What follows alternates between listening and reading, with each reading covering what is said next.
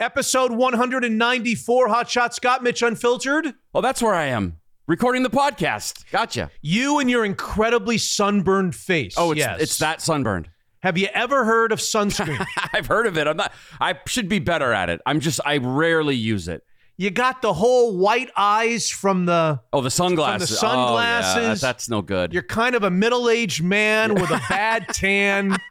You're going to wake up tomorrow morning when this show is actually dropping or whatever, when it's released, and it's going to be you're going to be in pain. It's not a good thing. Oh, I don't think I'll be in pain, but all the women I was going to go out with this week, I'm not going to be able to go now, right? I mean, God dang it. I ruined it.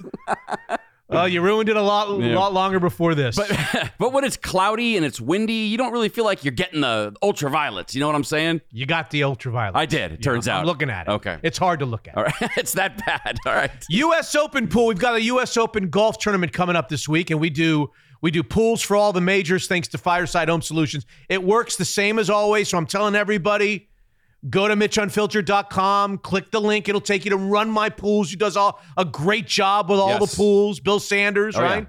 And it's the same rules. You pick any 5 players in the field. Okay. They got to all make the cut. No trunk slamming. No trunk slamming. Okay. It's very easy. Pick any 5 players that you like. Mm-hmm.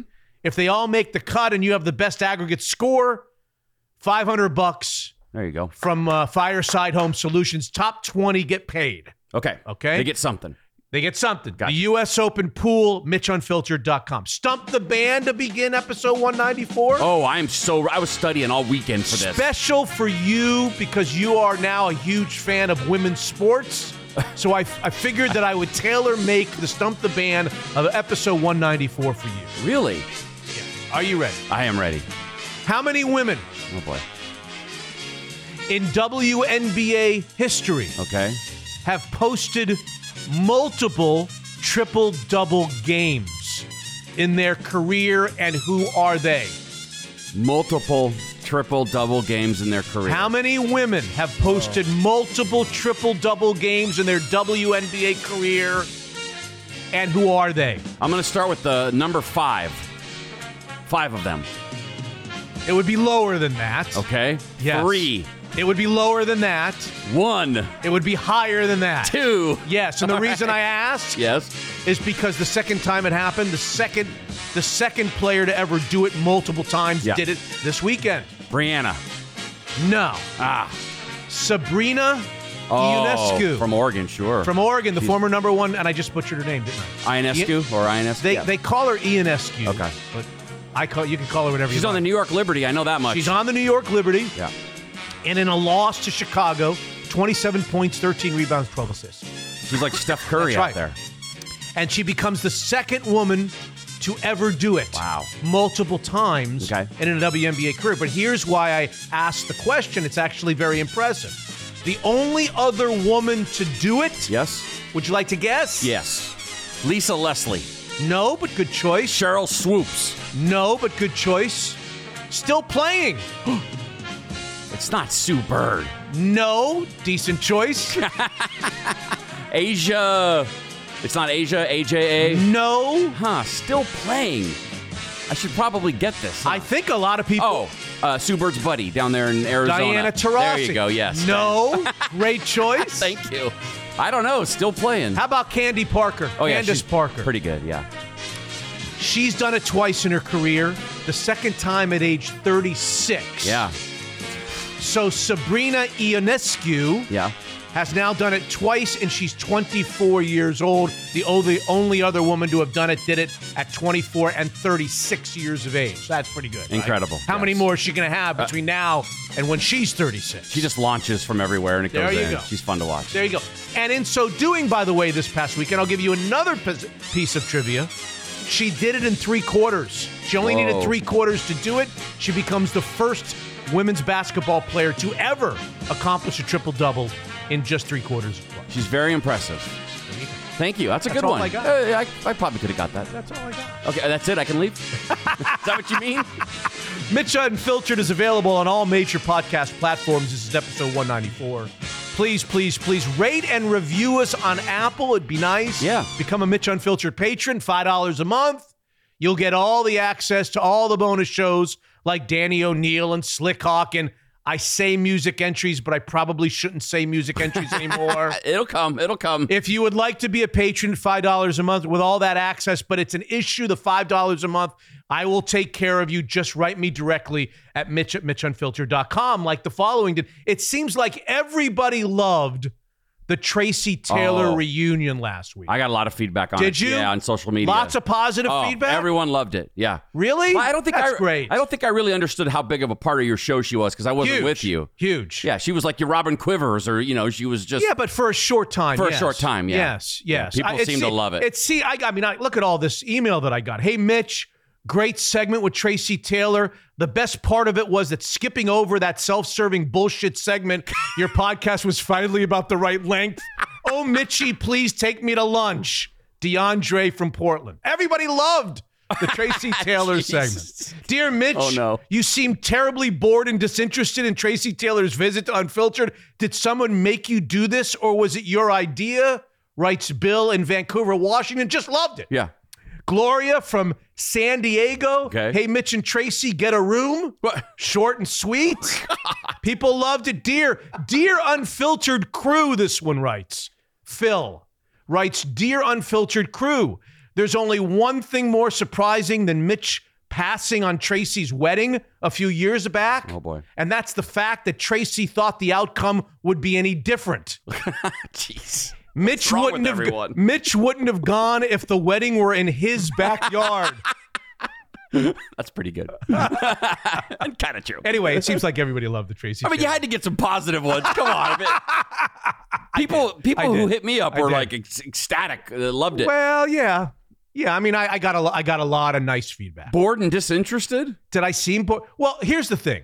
How could one emailer say that I seemed bored and disinterested, and another emailer says to get a room? Right. Based on the segment. So was I bored and disinterested, or was I fawning over her and we need to get a room? So which one is it? How can it be both? Let's put those two listeners in a room and have them fight it out to the death. Yeah. Let's do it. And I would have gone to her wedding if it was in my backyard. You would have, you think? Yes. It had to have been in my backyard, not in the neighborhood. Oh, you can't have that. No. It's got to be in my backyard. Yeah. That this emailer Phil is wrong about that. So. And food you don't like. You don't need any of that in your life, do you?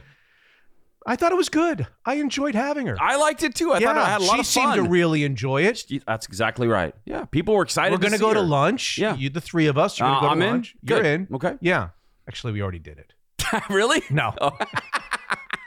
I did talk to your old buddy Jeff Searsey about it, and you did? He had nice things to say about Tracy as well. You keep in touch with a lot more people than I even know, don't you? Yeah, probably. It's funny because Hotshot keeps in touch with people that I ought to be keeping in touch with, and he has no real reason to do it. Yeah, it's kind of true. Yeah. So what did Searsey say about the? Did he hear the segment? Yeah, he heard it, and he loves Tracy. And he thought it was hilarious. It's just, they work together. It's a fun trip down memory lane. I don't think she liked Searsey very much. Come on. Well, you heard her say I didn't like any of your producers. Did she not say that on the segment? She kind of. By the way, was that a new unfiltered Tracy who was just letting it fly? I mean, I can't get anything out of her when she was working at the news station. Yeah, I think she doesn't have to watch herself. She doesn't have to watch herself, does she? There was an unfiltered element to Tracy. She didn't hold back on your buddy Schmitty either. Well, she never did. She never did. Okay. She could have been working for CNN. Yeah. And she would have gone off on All right, Schmitty. Fine. We got to get Schmitty. We got to find Schmitty and get his side of the story, don't you think? I would love to hear it. Well, that brings us to episode 194. I've got 3 guests. Okay. If you asked me, I'm trying to think about this for a second, if this is a true statement. If you asked me my 5 favorite sports writers of my lifetime to read, okay, I would say, if not the number 1 guy on my list, and certainly somebody in the top 5, is actually making his Mitch Unfiltered debut. Whoa, big time. And he's the centerpiece of a very funny story that happened on our morning show that a lot of our listeners will remember. Okay. Do you remember the name John Feinstein? Do I remember that name? I don't know if you... See, I'm sorry if you were around when this all happened. Were you there when this happened? No. I was not with you, but I remember you having him on. Okay, so do you... Often. Okay. Yeah. You don't know that we haven't talked in 20 years. John Feinstein and I used to be friends when I lived in Washington, D.C., right. And then when I came out here, he was a regular contributor on the morning show, weekly, I think on Tuesdays. And he and I had lunch last week. Great guy. Stop. Haven't seen him for a while, but it was nice catching up. Stop it. No, but I think you told the story of the falling out on the podcast at some point. I know We there have was not spoken a word to one another in 20 years. And wasn't there a funny voicemail? Yeah, he would not say that it was funny. Yeah, but the listeners might. So do you know the origin of the problem? So John Feinstein is a best-selling author. I think so, but go ahead. The guest that's on, so John Feinstein isn't on this show. Okay. The guest who is one of my top 5 sports writers, and I'm not just saying it because he's on the show. Yeah. I think a lot of people would agree with me. You know the name Rick Reilly? Of course. Okay. Phenomenal sports writer, Awesome. author of 15 books, great in Sports Illustrated and on the back page, The Life of Reilly, whatever. He and John Feinstein did not get. John Feinstein hates with a passion Rick Reilly for whatever reason. And Riley's like, whatever. You know, I don't know that Reilly hates Feinstein, but Feinstein hates Rick Reilly. Okay. So they were on like an HBO show together when I was having John Feinstein on our show every Tuesday. Okay. But they weren't on the show together. They were on different segments of some debate show, some HBO like Real Sports Show or something like that. Okay. With Brian Gumbel. Okay. And John Feinstein couldn't resist taking a shot. They both had books out at the same time. They're rivals. Sure. They both write books and they often come out at the same time. Feinstein took a shot at Rick Reilly. Okay. On the HBO show. Riley's segment was first, and then Feinstein came on and took a little shot. I don't even remember what he said. Okay. So when I had Rick Reilly on the morning show on KJR the next time after that HBO show, yeah, I played the recording of the HBO show of Feinstein on HBO. He'd already heard it. Okay, all right. Reilly had already heard All it. right. Taking a shot. And Reilly laughed, and he said something along the lines of, you know, why is it that every time I see John Feinstein, can you picture John Feinstein? Yeah. Why is it that every time I see John Feinstein on TV, he looks constipated? Okay. And we all laughed, and I thought, whatever. So the next time Feinstein was on, the following Tuesday, I played the recording of Reilly on our show saying that Feinstein looks constipated, and that was not a good idea. That didn't go over well, you're saying. That was the last time I ever spoke to John Feinstein. Literally, the middle, while that clip was playing, he hung up the phone. And when the clip was done, and I went back to talk to him to laugh, thinking that he might take a shot, I heard there was a dial tone. I have never spoken to him since.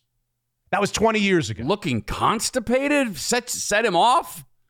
Things I've been called? He hates Rick Reilly. Okay. Rick Reilly, whatever. And so I don't know what to do. I'm in the middle of a segment with John Feinstein. I don't know what to do. Sandmeyer's sitting to my left. He says, just go to break. And I say, Feinstein's gone. And I realize, oh, shit, he didn't really take this very... Right. Right. Would you try to get him back on? Did you call then and be like... Oh, well, I was about to call, but there was already, as soon as we went to break, there was already a message on my cell phone. My cell phone was like, the light was blinking that there's a message. And Feinstein was on the cell phone, on the message, and he said something like, Mitch Feinstein, I want you to do me 2 favors. Number 1, have the station send me the money they owe me for this segment up until now. And number 2, go fuck yourself.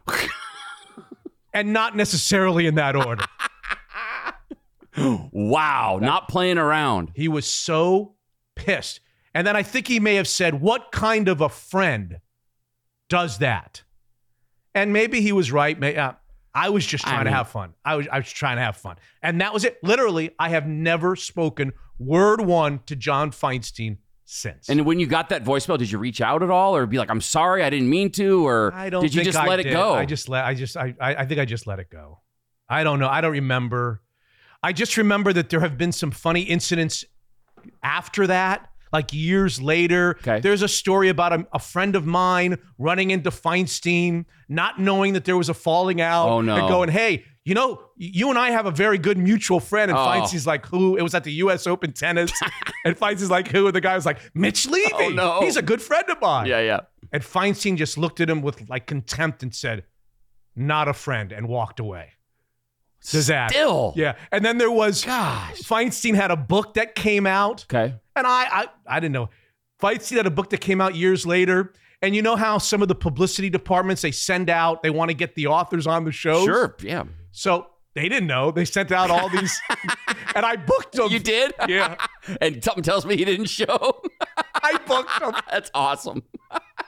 Hey, we want to talk about his book. We love John Feinstein. So Rick Reilly, I'm going to remind Rick Reilly that he is the reason that I don't speak to John when he's not really the reason. I'm the reason, but yeah, whatever. Not the first bridge that's been burned by a morning and radio trust host. me, when I fell hard a few years ago, Feinstein was on social media. He was? Throwing, oh yeah. Really? Oh yeah, responding to people. Oh yeah. Even if he doesn't like you, I mean, that's just seems a little below the belt. So he was reveling in it. Oh yeah, a little bit, yeah. Oh yeah. Wow. Yeah. By the way, Rick Reilly also wrote the Boz book that I loved. Did he write? He's written 15 books. He's got a new book out, but I'm just going to talk to him. I mean, him and the Boz wrote it. I don't know if but it says with Rick Reilly. So that's how I first heard of the guy. I was really? like, the Boz. I've read 3 books, and that's one of them. He's great. Yeah, no, he's really, really good. Great. Really funny, really great. He's on the show. I'm going to remind him of the whole Feinstein story. We'll get his version of the story. Thanks, He'll Rick. be guest number 1. Jason Churchill will be guest number 2, Prospect Insider, kind of a regular member now of Unfiltered, an unofficial regular member. We're going to talk about the recent uptick of the Mariners until this past weekend, where they lost 2 out of 3 to the Red Sox. Yeah. And then a retired Navy, number 3 is a retired Navy jet fighter pilot. Whoa. He was in the Navy for 20 years, who took his life in that direction because of one reason. Would you like to guess why he became a 20-year Navy jet fighter? I think a lot of people were inspired in 1986. 1986. By a specific movie. 1986. Yeah. Wait till you hear his reaction when I tell him I'm about the same age as him and I've never seen it. People were hitting me about that on social media. My wife can't believe it. How has Mitch never seen that movie? I've never seen it. And you're not going to. You're just going to dig in and just be like, I think you would like it, though. That's the thing. Would I? Yeah, it's not all just planes and... I don't need planes. Yeah, I know. But I think you would like it. And then you get to go watch the sequel. It'd be awesome. I told Slickhawk on our Peace show this past week that I hadn't seen it. And we started going through the things that he likes that I don't like. And finally he just said, what do you like? Do you like anything? Do you like movies? Do you like anything to eat? I mean, do you like anything? Do you like any people? Do you like any food? I know. Do you like anything? He was like exasperated. He's like, what do you like? Tell me, list for me things that you like. Right. It was so funny. It was true because and then I realized I don't like anything. I don't like me. I don't like anything. That's true. You have Game of Thrones sitting out there. You probably never saw Breaking Bad. No. I mean, all these incredible TV, they're just sitting there for you. Well, that's because I have gone and watched like a couple of the things that you recommended, and I wouldn't say that I didn't like them, but I wasn't very... Didn't grab you. No. Yeah. And so now I've lost interest in anything that you recommend. Yeah. I'm like, it's probably okay. He just thinks that I'll like everything that he likes, and it's just not the case. I think there's a chance you would like some things I like. Yeah, but the things that you mentioned, I'd watch a couple of the shows. I was like, it's okay. It's not, okay. know. What about The Staircase? Have you watched on HBO? No. Were you the one who brought up Stranger Things? Yes. Yeah, I don't know what that is either. Now, I have watched a couple of the David Letterman things. And I will tell you this is kind of interesting. I don't know if I brought this up to you. You know that David Letterman has the Netflix thing. He gets paid a ton of money to do 6 shows, 5 shows, whatever. My Next Guest, I think it's called. It's called My Next Guest. I like it because I kind of like Letterman, but I like that kind of show. Yeah. It resonates with me. The interviewing process. It's the kind of show that I'd like to do someday. Yeah. Well, I'm not supposed to sniff. Right. And I got this kind of interesting thing. He's done 5 new ones, and they all get released. And I've watched the Cardi B. Yeah, sure. I've watched the Cardi B. I really liked her. Okay. I didn't know anything about her, but I really liked her. Big star, yeah. Is she a big star? Cardi B, yeah. Yeah, I don't know who she is, but she's very, very likable on the show. Okay. I really liked her. I don't even know why I watched that one. And I watched another one. I watched 2 of them. I'll tell you the one I have no interest in watching, and it's one of the 5. Okay. Kevin Durant is one of the 5. And I find myself literally completely uninterested. That will be the last one if I probably won't even get to that one. That's how much I've kind of soured on Kevin Durant since he was this lovable rookie in Seattle playing Xbox with guys down the block. And I don't know. In the last 10 or 12 years, I've totally lost any interest in Kevin Durant. Zero. Him personally or just everything? Any NBA athlete you would No, him personally. Huh. Yeah, not likable to me at all anymore. Grumpy, Always in a bad mood. Okay. Doesn't seem to smile anymore. Yeah. No youthful exuberance. I lost it. And here's a 45-minute deal with David Letterman. Right. I'm watching Cardi B. Right. You never even heard of her, and you like that one better. Yeah. Plus, I mean, how much do you already know about Kevin Durant? You know more than the average Probably. person, too. Probably. I mean, what's he going to say that's going to be interesting It kind of may go back to the whole not liking sports movies, too. And Right. Exactly. That's what I'm saying. Sports, I'm like, no, I don't want it. Yeah, sports is stupid. I'm trying to think who the other one I watched that I liked. Cardi B was the second one, and there was one other that I watched Julia Louis-Dreyfus. Sure, yeah. I liked it very much. Did you watch Veep with her? No, God, you don't watch anything. No, I watched Seinfeld with her though. Yeah, and then that's been it with your new shows, right? 3 guests: Rick Reilly, Jason Churchill, and Doug Lito here on episode 194. Hot Shot episode 194. Not possible without Daniel's Broiler. Father's Day is just about here. Remember, Lindsay and Danny Schwartz are offering unfiltered listeners 15% off of their super popular drink mixers at Amazon. They sold like hotcakes around Christmas. They're doing it again for Father's Day and our listeners. The old-fashioned mixer, the Kentucky Mule, Whiskey Sour, Lavender Martini. The discount code at Amazon, Mitch15DB. Mitch15DB. Fireside Home Solutions. It's time for the U.S. Open Pool, presented by Fireside. Go to MitchUnfiltered.com. Pick 5 guys, and you're in. John Waterstrat has been unbelievable in his support of our podcast. Start your search for a new fireplace unit or garage doors at firesidehomesolutions.com.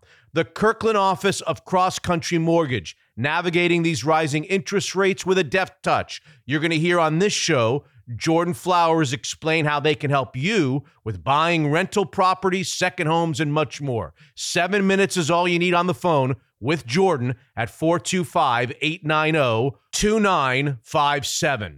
Evergreen Golf Call, tax advisors, certified financial planners, experienced portfolio managers working together to bring retirement planning, taxes, and investments under one roof. EvergreenGK.com. More than just a financial advisor, Evergreen is everything wealth. And Zeke's Pizza, a new location in Mill Creek, now open on Main Street. A new location in White Center, now open on 16th Avenue Southwest. Northwest-style pizza, the best craft beer selection anywhere, and to your door in no time with the Zeke's Pizza app. Homegrown in the Northwest. Episode 194 begins right now. Unfiltered. They've won 4 series in a row.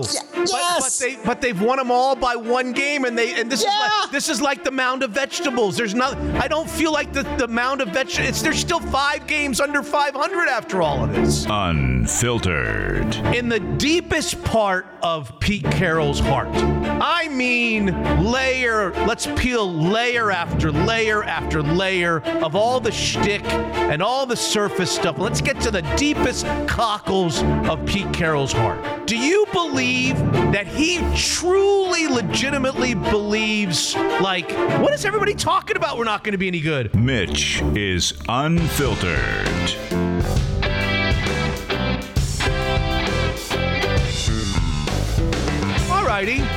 Alrighty. Yes? The official start to episode 194.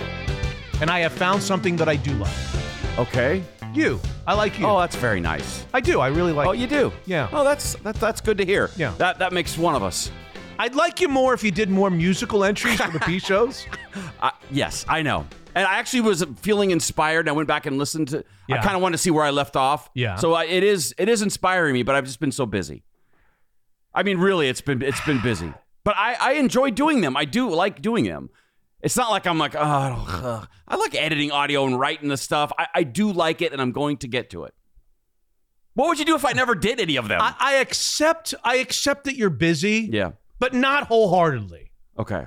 Because I happen to know there comes a time when everybody goes to sleep at night, Oh, yeah.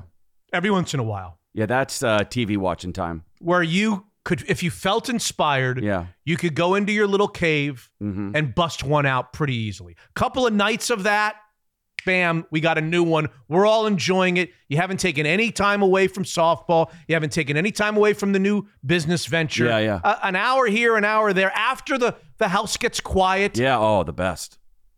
I happen to know that time exists. Yeah. But you're not giving it to us. And look, who am I to tell you that you have to do it? I'm telling you, I like you a lot. Oh, I'd like nice. you more if you'd use that time. Buttering up helps. Go ahead. Yes, more of that, please. Yes. Very nice, very handsome. So Saturday night, this past Saturday night, or Saturday afternoon, I look out. We had a kind of a full day.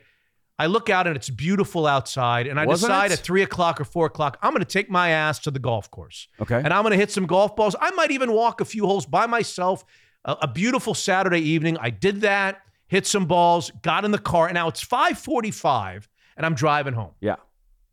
And it is gorgeous out. And I thought it was supposed to rain all weekend. It's crazy. We had tournaments in Tacoma. They played them. It got kind of hot out. Look at my face, for God's sake. Well, yeah. And then 20 minutes. Summer rental, John Candy. 20 minutes up the road in Federal Way, they canceled everything because they thought it was just going to rain. But it didn't. It didn't. Yeah, it was actually sunny. When I was driving home at 5:45, I think, there wasn't a cloud in the sky, and I think it was probably a good 70 degrees, maybe even hotter than 70. And I decide, it's so nice out. Let's do something outside. So I call in from the car as I'm driving home, and I say to my wife and my son, the other son's there out working, so he's out of the mix. I say to my wife and son, let's go to the Mariners game. Hey. They're playing the Red Sox. Yeah. And they're like, what time does the game start? I'm like, 7:10. They're like, it's 6 o'clock. Do we have tickets? No. Where are you driving home? I said, I don't care if we get there late. Let's just do something. Let's just spontaneously get in the car. I'll get online when I get home. How much could it cost to go to the Mariners to see the Mariners and the Red Sox? I'll get a few seats. We'll go. We'll just have dinner there. We'll get there when we get there. Awesome. We'll leave when we leave. Let's just go take it. We haven't been to a baseball game. I haven't been to a baseball game all year. You're known as Mr. Spontaneity around the house, so this is something that they expect, right? I mean, the fact that you're just wanting to take in a game with an hour before the first pitch is incredible. Well, actually, the truth of the matter is that I used to be a season ticket holder. I had all these games that I'd go to 15 games or 20 games. I couldn't go to 81. But ever since I gave up my season tickets, and in the last few years, I go to very few games. I go to very few. The truth is that when I do go to a game, it's like that. It's like it's Friday night or Friday afternoon or it's Saturday afternoon, and I'm like, no planning ahead. We have no plans. Okay. It's beautiful out. Let's just go down to the game. Yeah. Or I'll see on Saturday night that tomorrow, Sunday afternoon, is supposed to be perfect. Does Brett have any games? Typically, the answer is yes. Right. When he does, that's when I do go to the games. Okay. I'm spontaneous. So I went to the Saturday night game. Wow, this sounds a little tough. The Red Sox are in town and it's Saturday night. I got tickets. They were a little more expensive online than I would have thought. Okay. Hey, but at least you got your tickets. You didn't get scammed by No, somebody. these wasn't Jerry Seinfeld. Okay, good. I got tickets. It turned out to be a very expensive evening. It's okay. The three of us went down, and we had a hell of a time. Seats? What were the seats? Oh, I don't know. We sat like equal on the side of what I would say short right field. So on the side, and then like maybe 30 rows up in the first section. Okay, good. So they were fine. They cost $53 a pop. Oh, that's not too bad at all for that. I think that they don't cost that much if it's not the Boston. I think the Boston, there's dynamic pricing. I think it depends on who the opponent was. So we went there, and just tons of more Red Sox fans than Mariners fans. Schmitty was there, I heard. But we not sitting next to Tracy. No, he wasn't. It was a hell of a night. Oh, good. Well, you know the story of the game, right? And the game is kind of secondary to the night. It was just a beautiful night. Yeah. Not a cloud in the sky. They won in the bottom of the ninth. They scored 2 runs in the bottom of the ninth to win the one game that they won against the Red Sox. They had fallen behind, and literally the two least likely culprits to come through at the end on the entire Mariners team did. This guy Toro and Dylan Moore came through with 2 out hits. Toro's hitting like 188 this year. Yeah, they're both two guys that you wouldn't give any kind of a chance to do it. Yeah. They come through. Awesome. They go into the bottom of the ninth, down 1 with 2 outs, and they score 2 to win it. Julio Rodriguez, It's a home run, and my first time that I ever see him. Hey. I mean, it was just a beautiful night, and I have a few things to say about that. Okay. Number one is when was the last time you were at a Mariners game? Year ago. Okay, you went. Yeah, a year ago. Every single time I go, of course, I only go when it's nice out. I'm a fair weather guy, do spontaneously, whatever. But every time I go, I sit there and I go, this is a hell of a night. It just feels, no? No, I it feels good. Every time I go, The smell. I'm just reminded about how great the experience is. It's a great experience. It is. It's a beautiful ballpark. I've forgotten. I always forget, but they do a hell of a job there. And it really doesn't matter how bad the team is. Yeah. It's just a nice night. It's great. The views. Yep. You can see the city. Yeah, I know. It's the smell, the whole thing is a great, and I always forget that. I seem to forget that. Yep. It's really, really a fun time. It is. I don't know. I don't even know why I'm saying this. I'm just telling you. It was we had a great time. Great. I will make a few random observations. I was waiting for this, yes. No, there's not. Go ahead. The peanut guy hit you in the nose when you weren't looking with an errant bag of peanuts? First of all, I think seats, parking $40, food $50, couple of hats. I think we were $300 or $400 in by the end of the night. What do you mean, couple hats? Well, my wife wanted a hat and my son wanted you bought like at the team store. You at the end, we were excited that they won. We went into the team store. That's how they get you. That's how they get you. They got us a hat. All right. They each got a hat. Yeah, the $40 for parking is a little. $40 for parking. And how far away are we talking? Not far. Okay. I mean, I was kind of in the alley, that alleyway that closes towards Seahawks Stadium. Yes. I don't think they call it Seahawks Stadium anymore. No, they sure don't, but I got you, yeah. Not an inexpensive night. I always thought, baseball was the one sport where you could go on the chair. And I guess if we would have sat upstairs. That's right. And don't eat there. Bring like some candy corn in or whatever the hell Take the bus. Take the bus down. Yes, you could do it on the cheap. You could do it for $500-$600 if you do that. That's right.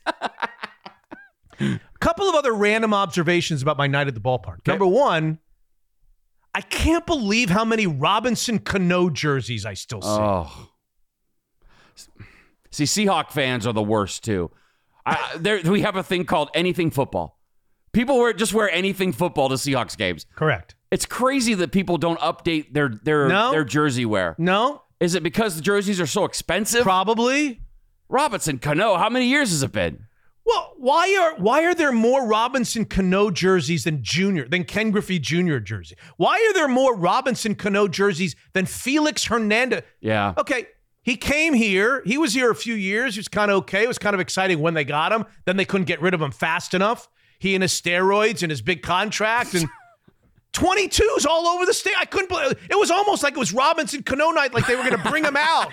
They were going to wheel him out in the middle of the sixth inning and put his name up. The whole world was wearing Robinson Cano jerseys. I couldn't understand. They were handing them out, but you guys got there late, so you didn't get yours. Yeah, they're Robinson Cano night. You're right. With a hot dog, you buy a hot dog and a peanut, you get a Robinson Cano. Everybody was wearing Robinson Cano jerseys. I couldn't believe how many there were. I mean, was that the biggest free agent signing for the Mariners at the time? I mean, that was a big deal when they went out and got him. So maybe everyone just invested. He's going to be here forever.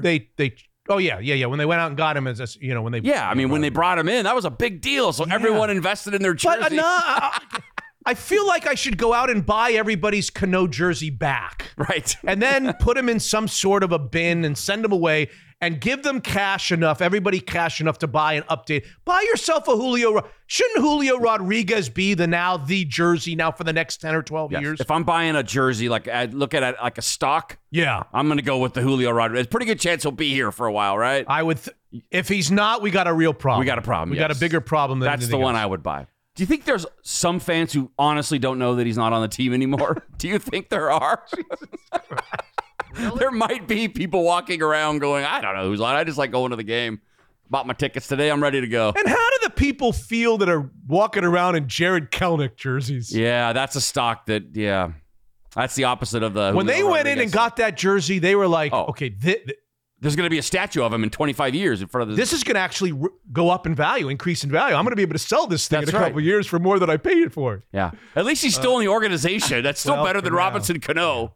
By the way, have you checked on his stats lately or no? On how he's doing in Tacoma? I haven't looked. Who are we talking about? Kelenic or Cano? Yeah, Kelenic. Kelenic has a good handful of home runs and a lot of strikeouts. Okay. And he's hitting about 300, 305. I actually look at the box scores every night. Okay, that's why I asked. Painful. Yeah. to do. Anyway, and then I'll make one other observation, and this is totally random. A few years ago, and look, I am not someone here who is tone deaf to the idea that people were getting hurt in the stands by line drive foul. You remember some people, somebody may have died at a baseball stadium on a line drive foul ball, and then they decided for precautionary reasons to extend the netting. Yep. You know what I'm talking about? Of course, yeah. It extends pretty far down first and third, yeah. I sat there, I couldn't stop looking at it. And it's not like I haven't been there in the last few years. I've been to many, many games. Yeah. But it just dawned on me Saturday night. It's the ugliest eyesore you've ever. They've got all of these suspension cables. I mean, it looks terrible. Yeah. It's distracting. It looks like a circus where there's a high wire act. I mean, and even my son says, you'd think they'd be able to design have the same safety mechanism. Yeah. A lot of the cables and cords didn't even look like they were necessary. They're hanging, and there's like 2 here and 3 there. There's tic-tac-toe over here. And I'm like, for a beautiful ballpark on a beautiful night, you're watching a game. Yeah. I was literally obsessed. The whole night I was looking at these cables and suspension cords and I'm not saying to do away with them, but there's got to be somebody out there in 2022 that can design sleeker looking ones that are less obvious. Yeah. It's just like, right. It looks like they went to a preschool. They said, hey, we need some new precautionary measures. Yeah. And preschoolers designed. Oh, really? It was like in the middle of the night, they went up. Yeah. They didn't even turn the lights on to try to look at what they're doing. It just looks terrible. Okay. It looks awful. It's terrible. I didn't notice it last time, but now I really want to see it. It's terrible. Okay, I it's can't terrible. wait. There's got to be somebody out there that can invent one for all of the ballparks. Yeah. That's sleek, that's not in your way, that doesn't have extra cords and wires. And I thought somebody was going up on a trapeze at one point. It actually reminds you of the circus. It's like the same kind of netting. And they're in. And then the guys are throwing foul balls, so they have to throw them over the net. Yeah. And it was just, no. Yeah. I don't like it. All right. I'm going to fix it for you. How are you going to fix it? I'll go down to Home Depot and get the goods and go down there and fix it for you. All of this is kind of a way to put off a conversation that I think we need to have on Unfiltered. Yeah, I know. Because the biggest story in the world of sports, and people can say, oh, here he goes with golf. It's not really, this is not a golf story. No. This is a super, to me, and I asked you to think about it and bring some thoughts to the table here. This Saudi Arabian thing that's going on in the world, they're just doling out money. Yes. They call it sports washing to try to take the eye off of their reputation, That's right. their atrocious ways of treating people. And PGA Tour members, golfers are going over there taking all kinds of money, what people are describing as blood money, and they're going over, they're ditching the PGA Tour. And that's not really the story to me. Look, there's lots of layers to this story. Lots. Including the PGA Tour's reaction and should they suspend him and not. To me, I'm going to put all that aside and really go for the low-hanging fruit, which is what Mitch Unfiltered is all about. Yes. The low-hanging fruit. It is so sad to me. So sad that guys like this that are already wealthy, this is the 0.01% of wealth in the United States. Phil Mickelson, and I don't mean to make this about Phil Mickelson. Yeah. He's made $700 million in his life. Where do we draw the line? If Hitler was still alive today and he decided in his old age, I'm going to start a little golf tour. I'm going to pay hundreds of millions. Would these players take money from Hitler to go play golf? I mean, where do you've got guys like Phil Mickelson getting $200 million to play, the rumor is. You've got Dustin Johnson getting $100 million, Bryson DeChambeau $100 million, Patrick Reed $50 million, Ricky Fowler $100 million, whatever it is. All of these guys, every last one of them is willing to just ignore that they're doing business with the most reprehensible people in the world. A regime that was partly responsible for 15 of the 19 hijackers that flew planes into the World Trade Center and directly led to the most catastrophic day in American history. And that was 20 years ago. They've done some stuff since, too. I mean, it's like these are people that are executing journalists because they don't like what they write. Oh, yeah. These are people that are torturing and murdering innocent people because of their sexual orientation.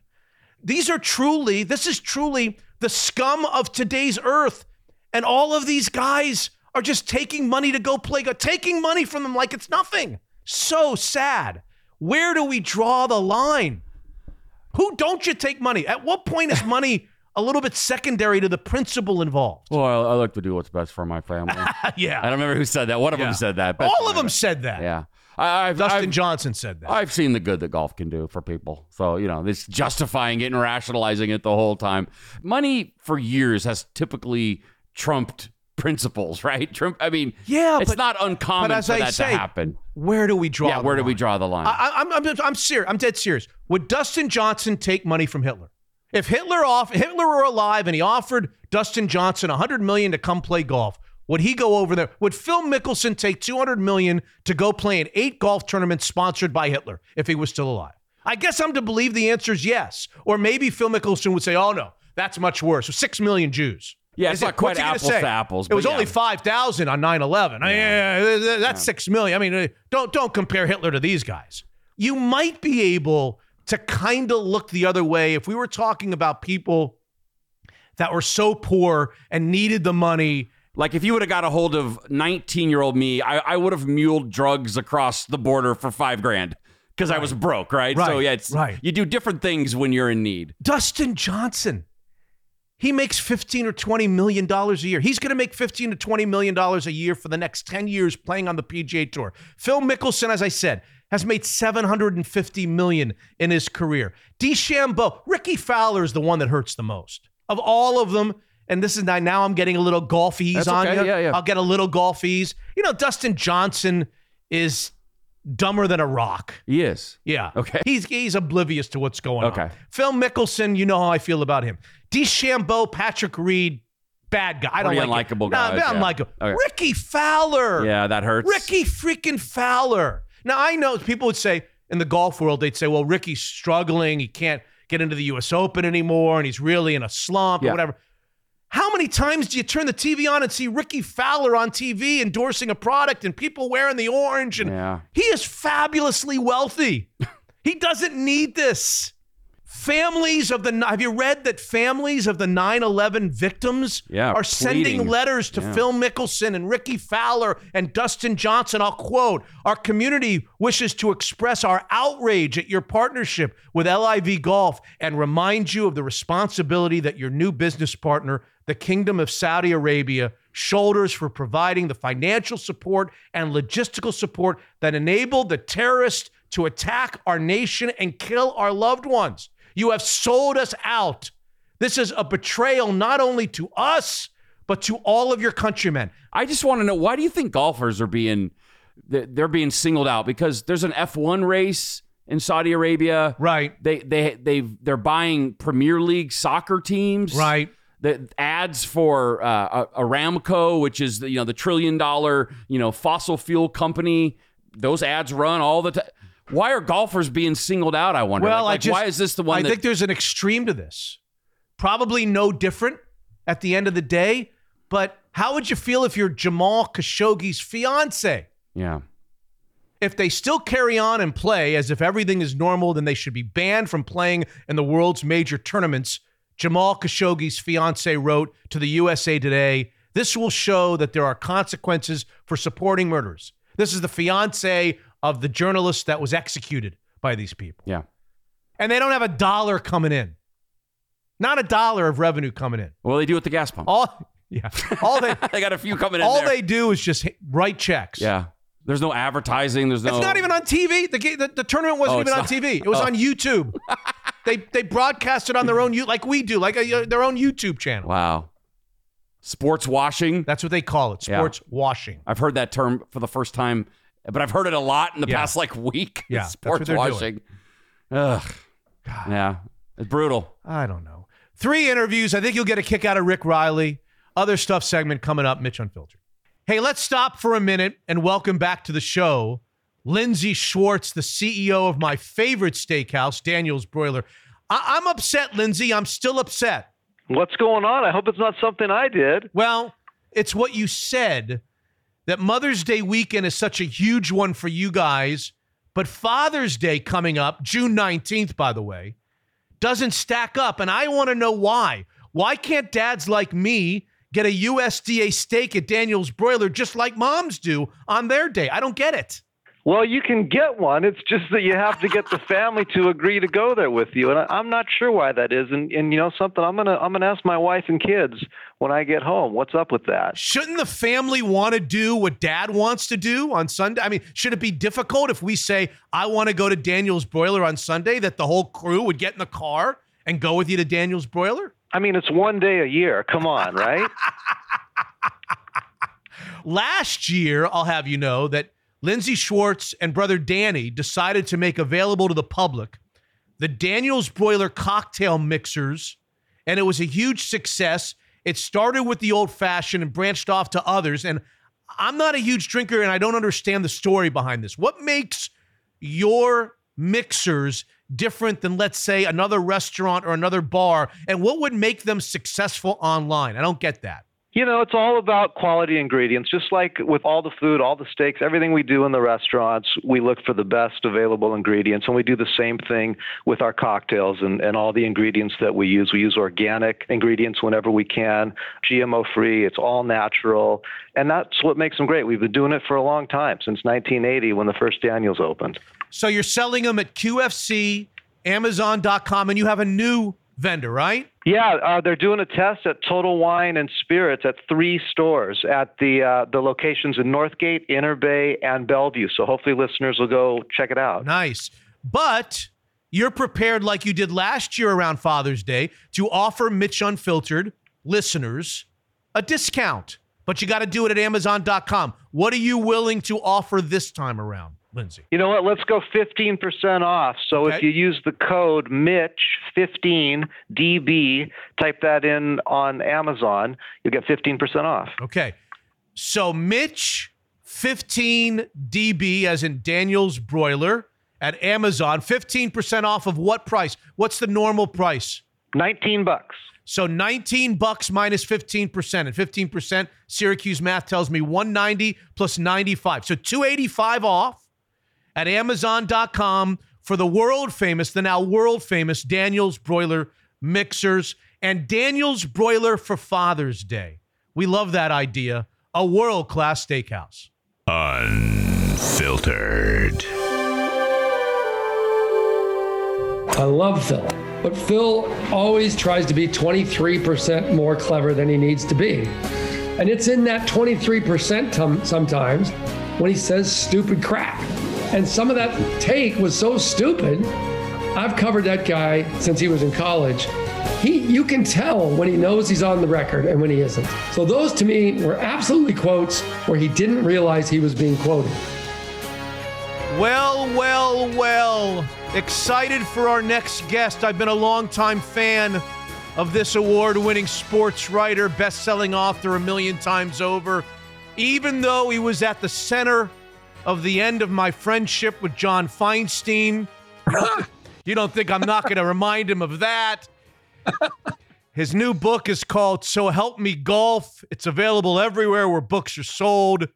Still waiting for my signed copy. Ladies and gentlemen, here he is, Rick Reilly. Do I really have to buy it? I mean, you and I have played golf at Bel Air Country Club. We've had a meal together. How much is this going to set me back? I think it's $29.95.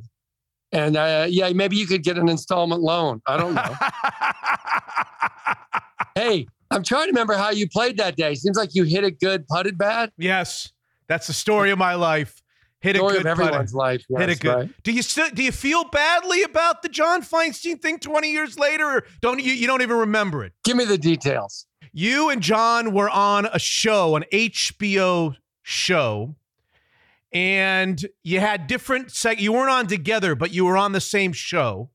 And he took a shot at you, and he was, of course, he was on our show once a week. You were on a lot when I did the radio show, and I replayed the HBO piece to you, and your comment to me was, Why is it that every time I see John Feinstein on the TV, he looks constipated? And so I, of course, turned around and replayed that for him the following Tuesday. Oh, no. You're such a... Okay. And then by the time the audio clip had ended of you calling him constipated, there was a dial tone on the phone from him for his appearance on our show. We went to a commercial break. Okay. And there was a voicemail waiting for me during the commercial break. And I kid you not, it's 20 years ago. It's the last time he's ever talked to me. Here's what the voicemail said. Mitch Feinstein, I want you to do me 2 favors. Number 1, have the radio station send me the money that it owes me. And number 2, go fuck yourself. And how many of those were you able to accomplish? Oh, and then he said, and not necessarily in that order. That's pretty good. Hey, at least you got paid. I've been on here a million times and never got a dime. Well. So another one is just number 15, number 14, number 16. What is this? I think it's 15, but this one is one I've been saving string on for probably 40 years. Yeah. About all the reasons people like me are so addicted and so in love with golf. They're all about the length of my old SI column, about 800 to 1,000 words. They're all new things you haven't read before. And can I just give you a quick example of what's in the book? Sure. At Lahinch in Ireland, there's a blind par 3. That means you can't see the green. It's a par 3. Right. So you got to hit for this rock over this hill. Mm-hmm. And the rock is kind of where the pin is, and it moves every day, except sometimes the greenskeeper's drunk and forgets to move it. So you're hitting completely the wrong flag. Yeah. And in 1 hour and a half span, 1997, 4 guys made holes in one in an hour and a half. And it's the greatest crazy numerical oddity of all time. So in the bar, the Lahinch tiny little bar is the greatest night in the bar's history, right? Everybody's buying each other's drinks. The caddies got in there for some reason. The townspeople are all in there. It's the greatest. Bartender's making his whole rent money in a single night until his wife walks in holding the ear of their 6-year-old little boy. And she marches the boy back behind the bar and says to the boy, "You tell your dad what you've been doing this fine day, you little rascal." And the little boy looks up at his dad and says, "I was putting balls in the hole." I love that.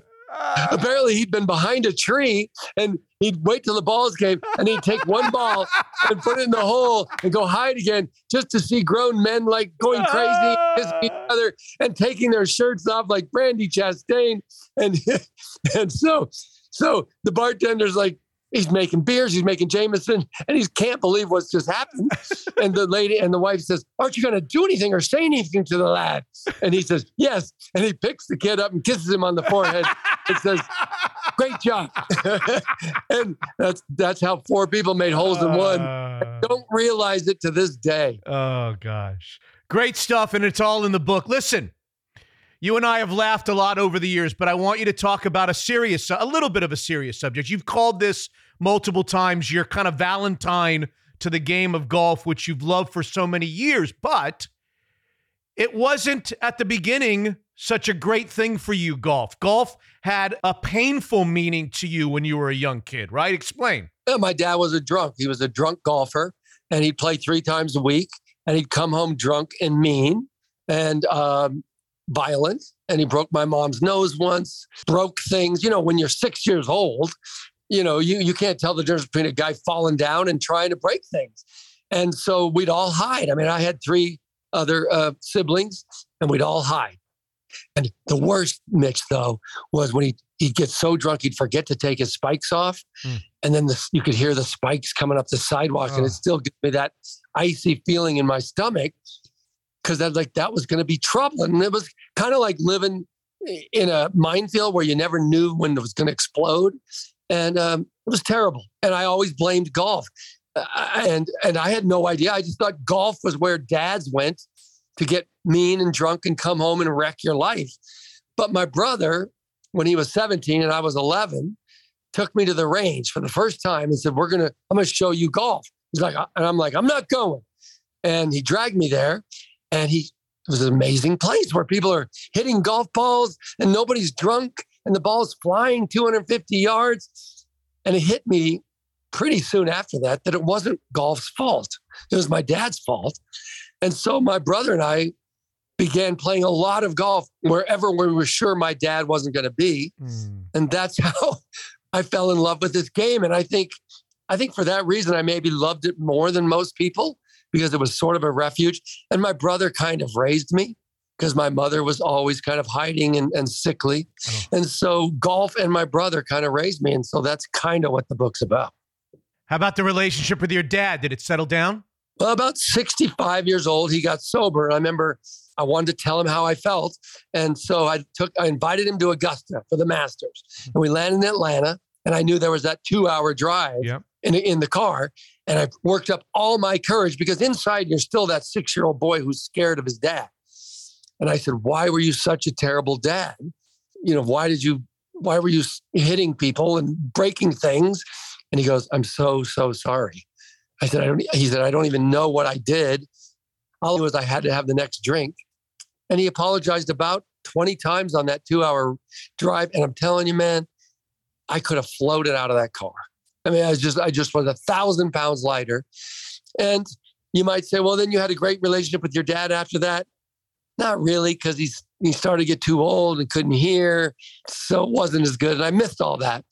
But I do tell some stories about stuff like that changed people's life. There's a story about a guy my dad knew, the guy that gave him lessons. His name was Saul Goldberg. And he was a little pro in a little course. And then he got fired. But we would play with him. Saul was pretty good. Of course, he took our money playing golf, $5-10. And he'd always lose 100 playing dice. And pretty soon we found out he's living behind the 7-Eleven in Boulder, Colorado. And he's in a little apartment and doesn't even have enough money for a TV set. So we're like, what do we do? And we said, well, let's just buy him a TV set for old Saul, because everybody likes Saul Goldberg. And then someone said, no, that'll just make him feel worse. So we forgot that idea. And then 6 months later, we had a raffle, and the first place prize was a new big screen TV set. And so everybody bought a $10 raffle ticket, and I bought 5. My brother bought 5, and even Saul Goldberg bought 1 ticket.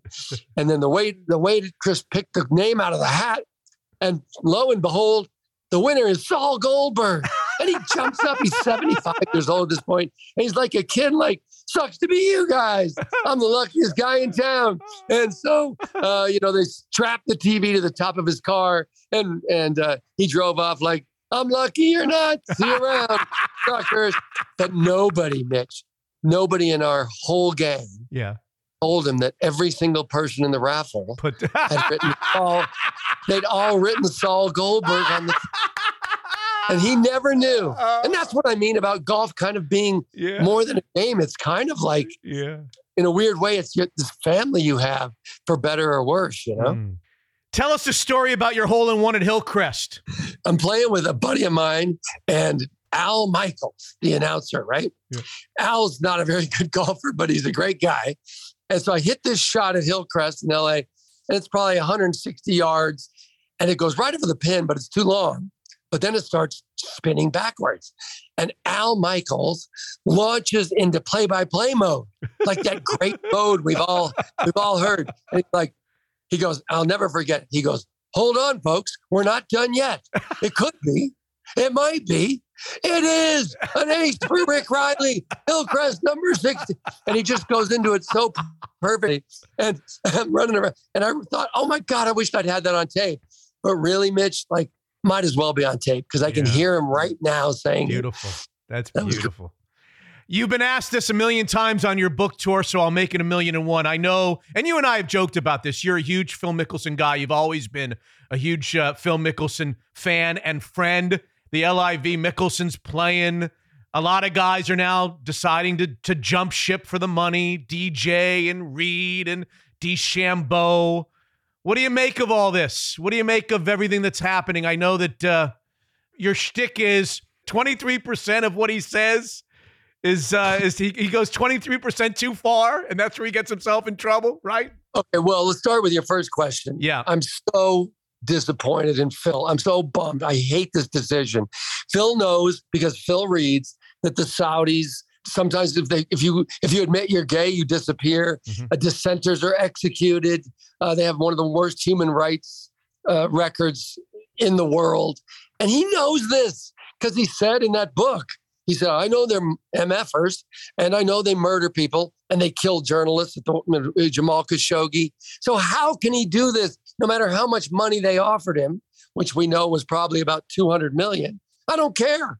I wouldn't go for $1 billion and take that blood money, because you know what, Phil? You can buy a new jet, but all those bloody checks are going to stain your white seats in your new jet. I'm so disappointed. I thought he was a better man than this. And, you know, I know his sister, I know his family really well, and they're not saying how they feel, but I'm sorry. It's a terrible decision. And this Saudi golf thing is going to wreck golf. It has the potential, Mitch, to wreck golf, because now we don't know. Today, the PGA Tour said you're banned. But of course, they didn't say for how long.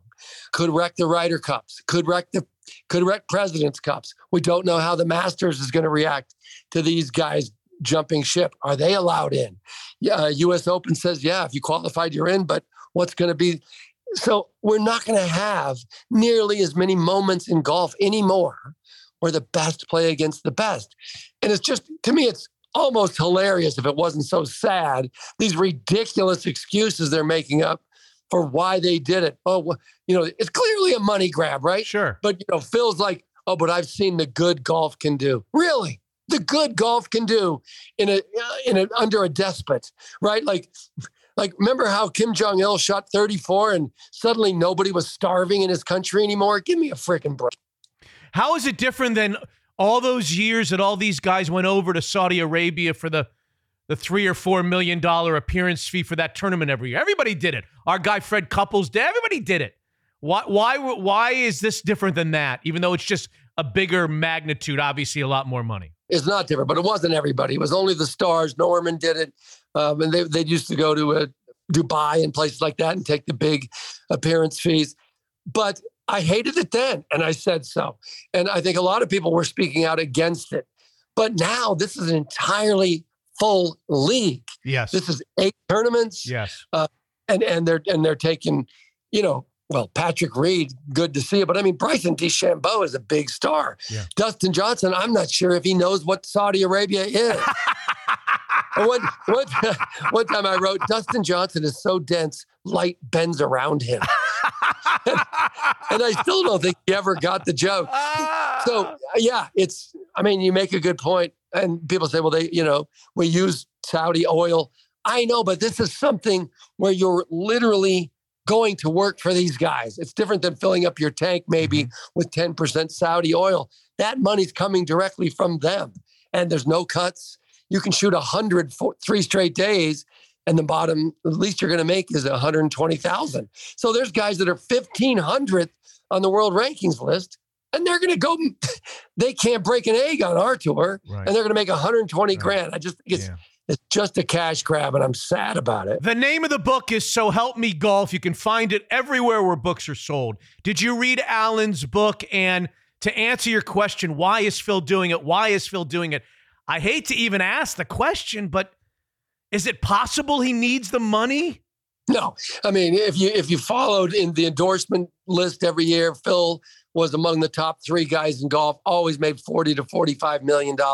And I'm talking about for the last 15 years. Yes. Now, yes, he has a gambling addiction. He's now talking openly about it. We've known about it for years. Alan Shipnuck in this book, which is, pretty dry, but a very good account of Phil's life, for better or worse, says that he knows of a guy who saw the paperwork that said he lost $40 million over 4 years. Well, he can afford it. Yeah. It reminds me of the year we asked Barkley how much he lost gambling. And he said, no, I won 40 million. And I'm like, yeah, that's good. He goes, but I lost 51. So yeah, Phil's not broke, but yeah. Phil, he's always 23% smarter, thinks he's smarter than he really is. And he's always doing stupid crap. Yeah. I remember for a while he was telling us, don't wear sunblock. That's worse for your skin than the sun. And I'm like, no, that's really stupid. And don't say that anymore. Or when you say, I'm not fat, this is subcutaneous fat. You remember that? Yeah. Like, Phil, everybody's fat is subcutaneous. What do you think? We keep it in our wallet? Well, hold on. The thing that really kind of is troubling to me, I think to people who read it, is he's always been known as the most generous guy on the planet. He tips like nobody's business. He gives this guy this. It's unbelievable. It's legendary. The stories of him handing out money are legend. Those stories are legendary. And now we find out at the same time he was delinquent in paying Bones. Okay, well, that does not look good, does it? Well, let me tell you a couple of things. Bones loved him, and things like those stories. I remember Bones telling us in Portland once it was raining, there was a bum on the street, and Phil made the guy stop the car, and he got his umbrella out, gave the guy the umbrella and $1,000. At my club at Bel Air, he'll come and play, carry his bag, and give the guy $600, the caddy, who didn't even have to carry the bag. I've looked in his wallet, and there's $4,800, all hundreds, just for tipping. That's as small as he works with. So yes, okay. Bones says he wasn't paid for the tour, the FedEx stuff. So the FedEx deal, some guys pay, some guys don't. So say you win $10 million for winning the FedEx, some guys are giving their caddy 10% of that. Some guys aren't. Phil said he was going to do it. He got way behind, but I think he eventually caught up. What really bothered Bones, though, Mitch, was that Phil took the caddy flags. The 18th hole flag, the caddy always gets when you win a tournament. And Phil took it. And so Bones didn't have those on his wall. In his Scottsdale house, he doesn't have all those championships. He won 5 majors and a hell of a lot of tournaments with Phil and doesn't have any of them. Why? Why did Phil take the flags? Well, he had a good reason. His grandfather wanted them. So his grandfather had them all. But I'm sorry. That's a golf tradition. You just don't, I don't think you should have messed with that. How's the Billy Walters book going to go for Phil? I don't think it's going to be good. So Billy Walters is this guy that they say cornered the market on sports gambling, which now everybody and their mother and their house, everybody gambles. Right. But back in the day, Billy was apparently the best ever at it. He also had a lot of stock tips, quote unquote. And with this stock called Dean Food, he made some outrageous amount of money and apparently told Phil about it, who made $900,000. And then the SEC busted Billy on it and only made Phil pay back the money because Phil said, nobody told me it was an insider tip. Well, believe that if you want. Billy's about to come out with his book.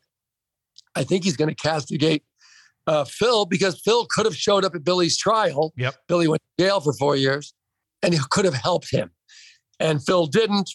But does Phil have the obligation to show up at a trial of a guy who's about to go to jail?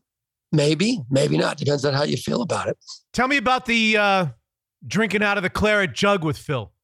I mean, Phil is just so fun.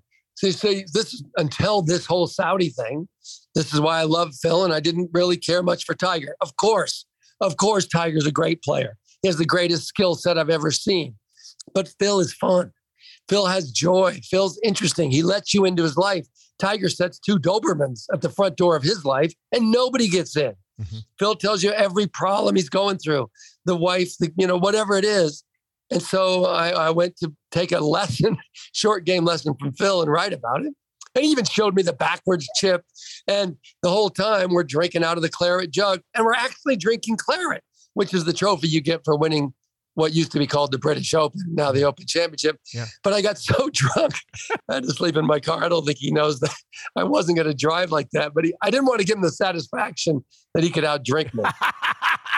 What's the history between you and Tiger Woods? Was there a question at the first Masters or something in the press room at Augusta? I can't remember. I have a vague record. What's the history in the relationship between Rick Reilly and Tiger Woods? Well, I mean, I knew him in college, and we got along great. And I used to stand on the Stanford range, and I would get this, I would roll him golf balls like a game of kickball. You know, you'd roll the ball to him. Yeah.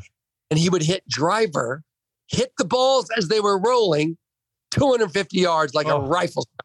And I knew his dad real well. And so went around somewhere we went, and there was a predominantly black golf course. He liked to go to those and do clinics. And so he'd set out a beer cooler 96 yards out from Tiger, and Tiger would hit 2 or 3 balls out of 10 every time into the beer cooler. I mean, it was astounding. But then somewhere, as he got more and more famous, he finally turned to me and said, "Stop trying to interview me." And I said, "If I get fired, I guess I'll stop. But I'm the go-between between you and your fans." And he said, "Stop being the go-between. I don't like being interviewed this much, and I don't want to talk to you privately anymore. I've stopped doing one-on-ones." Do you remember what happened? Do you remember the guy, Charlie Pierce, came from GQ, and he kind of perished in, and he talked about Tiger telling dirty jokes, which Tiger does all the time, and how Tiger was really coarse and not good with fans and didn't tip, which is all true. And then once that piece came out in GQ, he stopped doing one-on-ones, which is what I was getting. And so that's what happened there. Who likes you more, Tiger Woods or John Feinstein? I would say Tiger. How is John? I don't know. I haven't spoken to him in 20 years because of the constipated remark. You're not kidding. No, I'm not kidding. I'm not kidding. 20 years. 25 years because of the constipated, because I replayed the constipated. All right, before you go, ladies and gentlemen, the name is So Help Me Golf. He's really a terrific guy. He's a terrific writer. Everybody knows that he's a terrific writer. So Help Me Golf. It's a great Father's Day idea. It's available everywhere where books are sold. Tell me that you shot 63 at age 63 at Bel Air Country Club, and it wasn't kind of the Donald Trump way of keeping score. It was a legitimate 63. Please tell me. Greatest day of my life, including all 5 marriages. Greatest thing ever happened to me. The putt looked like an open manhole in New York City streets. Everything was going right in. Now, there is one little thing you need to know. They were in construction on 1 and 18. So 1 was a little shorter and 18 was a little shorter. So they said the par is actually 69. So 63, 6 under on a par 69, which I don't care. I'm telling everybody. I'm Catholic and I'm going into synagogues and telling rabbis. I don't care. I am talking about this and I don't care who knows it. How would Bernie Goldman, whatever the guy's name was. Oh, yeah. How would he? I was like, yeah, you could have made more. Yeah, right. Breakfast ball on 1, or did you only hit 1 drive on the first hole that day? Only 1 drive, which is rare. As you know, the mulligan is protected from Clinton and Trump made that a rule. You know, I played with both those guys, and it was kind of hard to say who cheated more. Trump took 7 mulligans that day, plus a gimme chip in, which I'd never heard of. Clinton played his first ball, but he'd hit 6 and 7 extra shots from that point, which is also cheating. And so he'd like, oh, where's my first one? I want to play my first one. And of course, the secret service, they all want to be ambassador to Sweden or something. So they'd go, oh, it's right by the pin, sir. And of course, I'm like, no way in a million years, but whatever. Last question before you go. I know you have a fondness for Jack and Barbara Nicholas. You may recall that I grew up with the kids, went to school with the kids down in Florida. Yeah. Yes. Do you worry for Jack in his old age in terms of this lawsuit from Howard Milstein and the Nicholas companies? That one could get really ugly for him. No, I don't worry. Jack's pretty easygoing. He's got good lawyers. I mean, the only problem with Jack now is he's shrinking. He's like 5'3" now. Yeah. He looked at me. I came and saw him for this book for a day down in Florida. And he goes, "Are you growing?" I'm like, Jack, I got bad news. I said, Jack, how are you hitting it? Because he's so small now. Yeah. He goes, now when I hit it, I can hear it land. Oh, Rick Reilly, the name is So Help Me Golf. The book is out now everywhere, Amazon, BarnesandNoble.com, wherever it is that you get books. Great Father's Day gift idea. It's good to see you, my friend. Enjoy all the experiences with the book. I hope it sells like hotcakes. Thanks, brother. Thanks so much. Thanks for being on again. Okay. Thank you, Mitch. Boy, it's been a tough few months for our 401k plans, hasn't it? Here's Katie Versio of Evergreen Golf Call. Katie, give us some good news, will you? There's not a lot of great news in the market to report, except if you're a buyer. It's a good time to be buying and to have cash. It's also a good time to go 3 for 3. I feel it. This is going to be my day. What's the theme of your quiz today, Katie? It's a market update to see how much you're paying attention. I'm paying attention, so go ahead. Question number 1. U.S. inflation in May reached the highest level in more than 4 decades. What was the inflation increase? Was it 7.6%, 8.3%, or 8.6%? 8.6% C, Katie. Oh, you are right. It was 8.6%, up from 8.3% last month. So really driven by a lot of the supply chain issues, energy prices. That's why the market has been really volatile around these numbers. And Mitch Levy is 1 for 1 for the first time in his history. I'm ready for question number 2. All right, number 2. In June of 2021, oil was $68 a barrel. What is the cost today? Is it $100 a barrel, $120, or $140? $120 a barrel. B. That's right. Yes. That is right. That's what's really causing this inflation spike, is that the cost of energy has just gone up so much over the last year. And Mitch Levy has a chance to go 3 for 3 as he predicted. I'm ready for question number 3. This one could be an easy one. It's a true or false question. True or false? Both stocks and bonds are down for 2022. Absolutely true, Katie. That is true. You went 3 for 3. Yeah, so stocks are down 18% and bonds are down 11%. It's been a really ugly year where there's not a lot of places to hide. Essentially, the only area of the market that is up on the year is energy. That's why here at Evergreen, we think that active management makes a lot of sense. It used to be really easy to make money in the market for the last 5 or 10 years or so, where you just buy the index and it keeps going up. But now we think, there's pockets of value. We think there's certain areas that make sense. So we think active management makes a lot of sense in this environment. And that's why it's a good time to check out everything that Evergreen is doing. Start with their website, evergreengk.com. We love Katie Versio, Director of Financial Planning at Evergreen Golf Call. Everything wealth.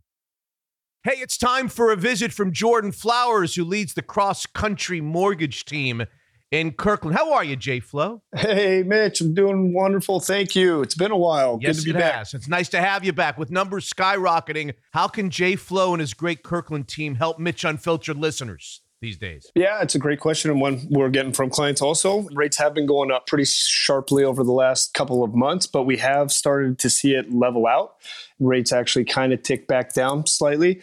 It is a great time for buyers to be buying. Even with the higher interest rates, it's actually providing a bit of an opportunity for buyers to not get into quite as many multiple offer competitive situations, and wonderful time to be buying and getting that house you want and not getting in such competition, and then just take care of it with the refinance with rates when they come back down. Jordan, tell me a little bit about buying rental properties and other unique programs that you guys offer at Cross Country Mortgage. Yeah, we are actually doing a lot with investment buyers right now, 1 to 4 unit properties. But we do also have a unique service coverage ratio program that allows you to not provide any income qualifying documents. We qualify off of the income the property itself produces. So we're just evaluating the collateral piece and if it's going to be a good investment for you.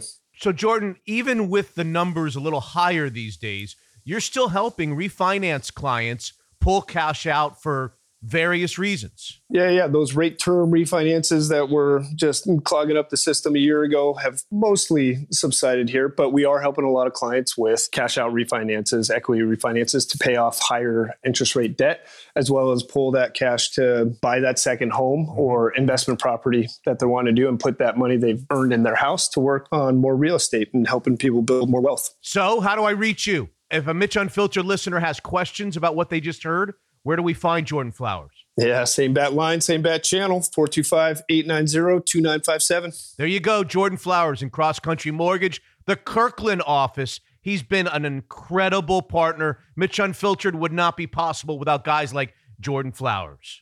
Unfiltered.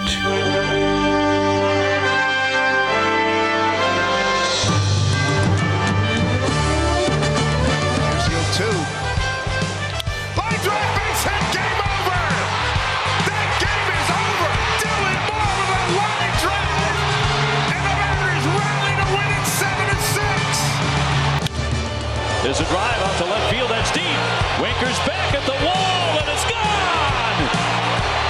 Raphael going opposite field. Well, 4 straight series wins comes to an end over the weekend. How?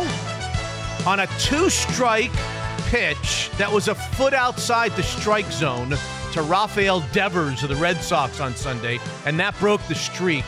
Jason Churchill, Prospect Insider, Baseball Things, the podcast with a new show out now. Jason, how are you? Welcome back to Mitch Unfiltered. Hey, I'm good. Thanks for having me.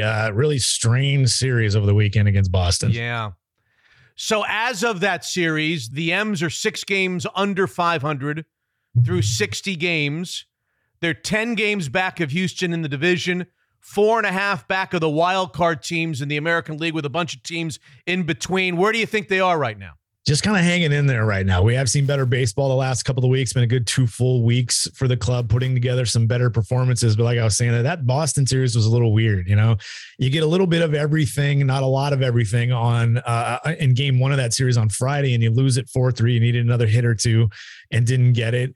But a lot of things did go well in that game. And then, you know, the Saturday game, you didn't get exactly what you wanted out of George Kirby.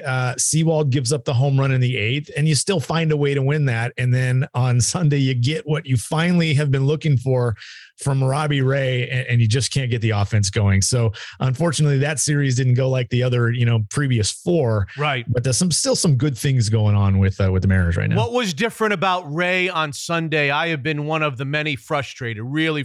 I mean, you could make the argument, and I don't think it's preposterous, going into Sunday's game, that he was the worst Mariners starter in the rotation at this stage of the season, which is almost incredible when you consider his year a season ago and what they paid to get him. What on Sunday was different, and can we expect more of that, do you think, over the next several starts? Yeah, I think in terms of what he's doing, we can expect more of it because it's worked. In Baltimore in his previous start, he did go a 2-seamer, throw the 2-seamer more. And I'm not sure if that's because he's worried about the hitters squaring up the 4-seamer. This might be about grip and about how he can command that pitch, although the pitch does move a little bit differently and may help him avoid barrels, as often as what was happening. But command and in general control was his biggest issue before. So we're seeing a lot of 2-seamers.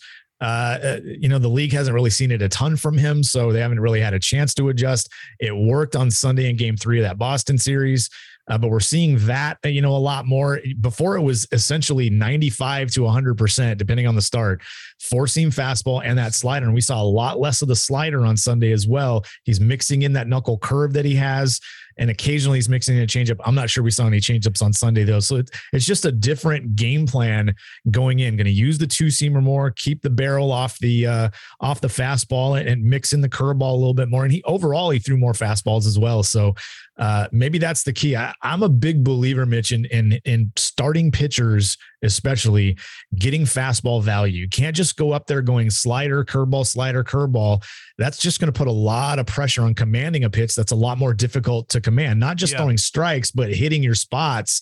And when you're a 2-pitch guy and your 4-seamer was so good a year ago, and that's a big part of your game, and you lose that a little bit, you can't just throw more sliders. Cause I've been hearing that. Why just throw more sliders then? Look at the average against on that slider. It's still pretty good. Just keep throwing that. You need something else. And he needs to get fastball value. So if he can do that, throwing that 2-seamer, and moving it a little differently and mixing in the 4-seamer and mixing in that knuckle curve as well, become a true 4-pitch pitcher.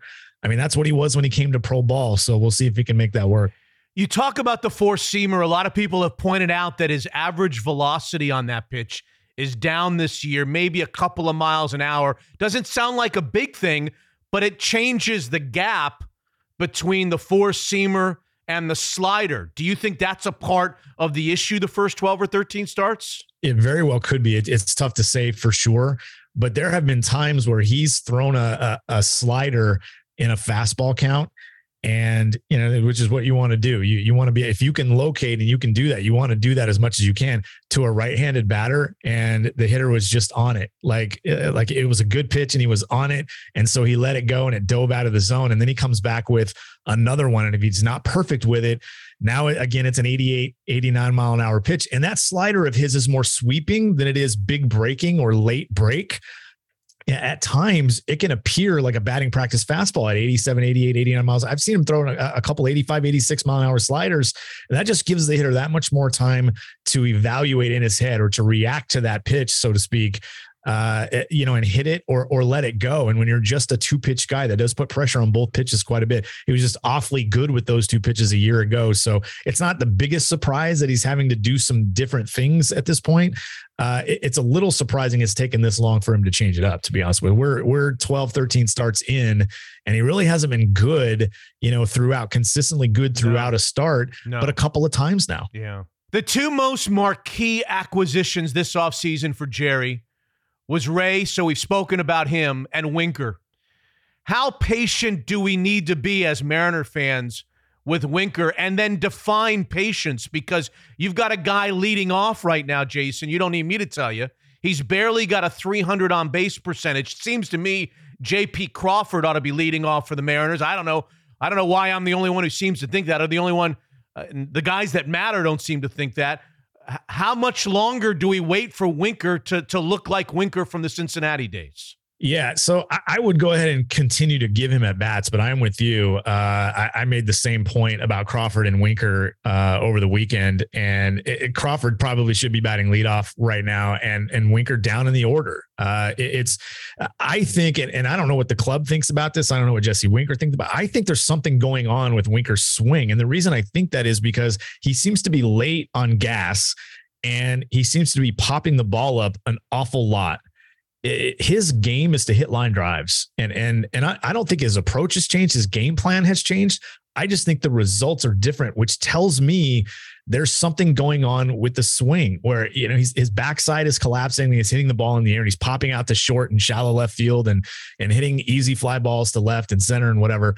And there's just not enough line drives and hard hit balls. That tells me there's a swing issue. And if you have a guy that's working on his swing a little bit, and again, I don't know that he is, but I think he should be. If you have a guy that's doing that or struggling with his swing, that's not a guy that should be batting leadoff. I understand that that's where he spent a pretty decent portion of his career batting leadoff, and they're trying to find ways to kind of get him going. Yeah. But toss him down in the 7 hole, 6, 7 hole, depending on who's pitching that day, and get your best 4 hitters in the top 4 spots in the order. And right now, Jesse Winker is not one of them. So outside of waiting for Mitch and Kyle Lewis to a lesser extent, what can the Mariners do right now besides just hope that the guys that are in the lineup every day start hitting more?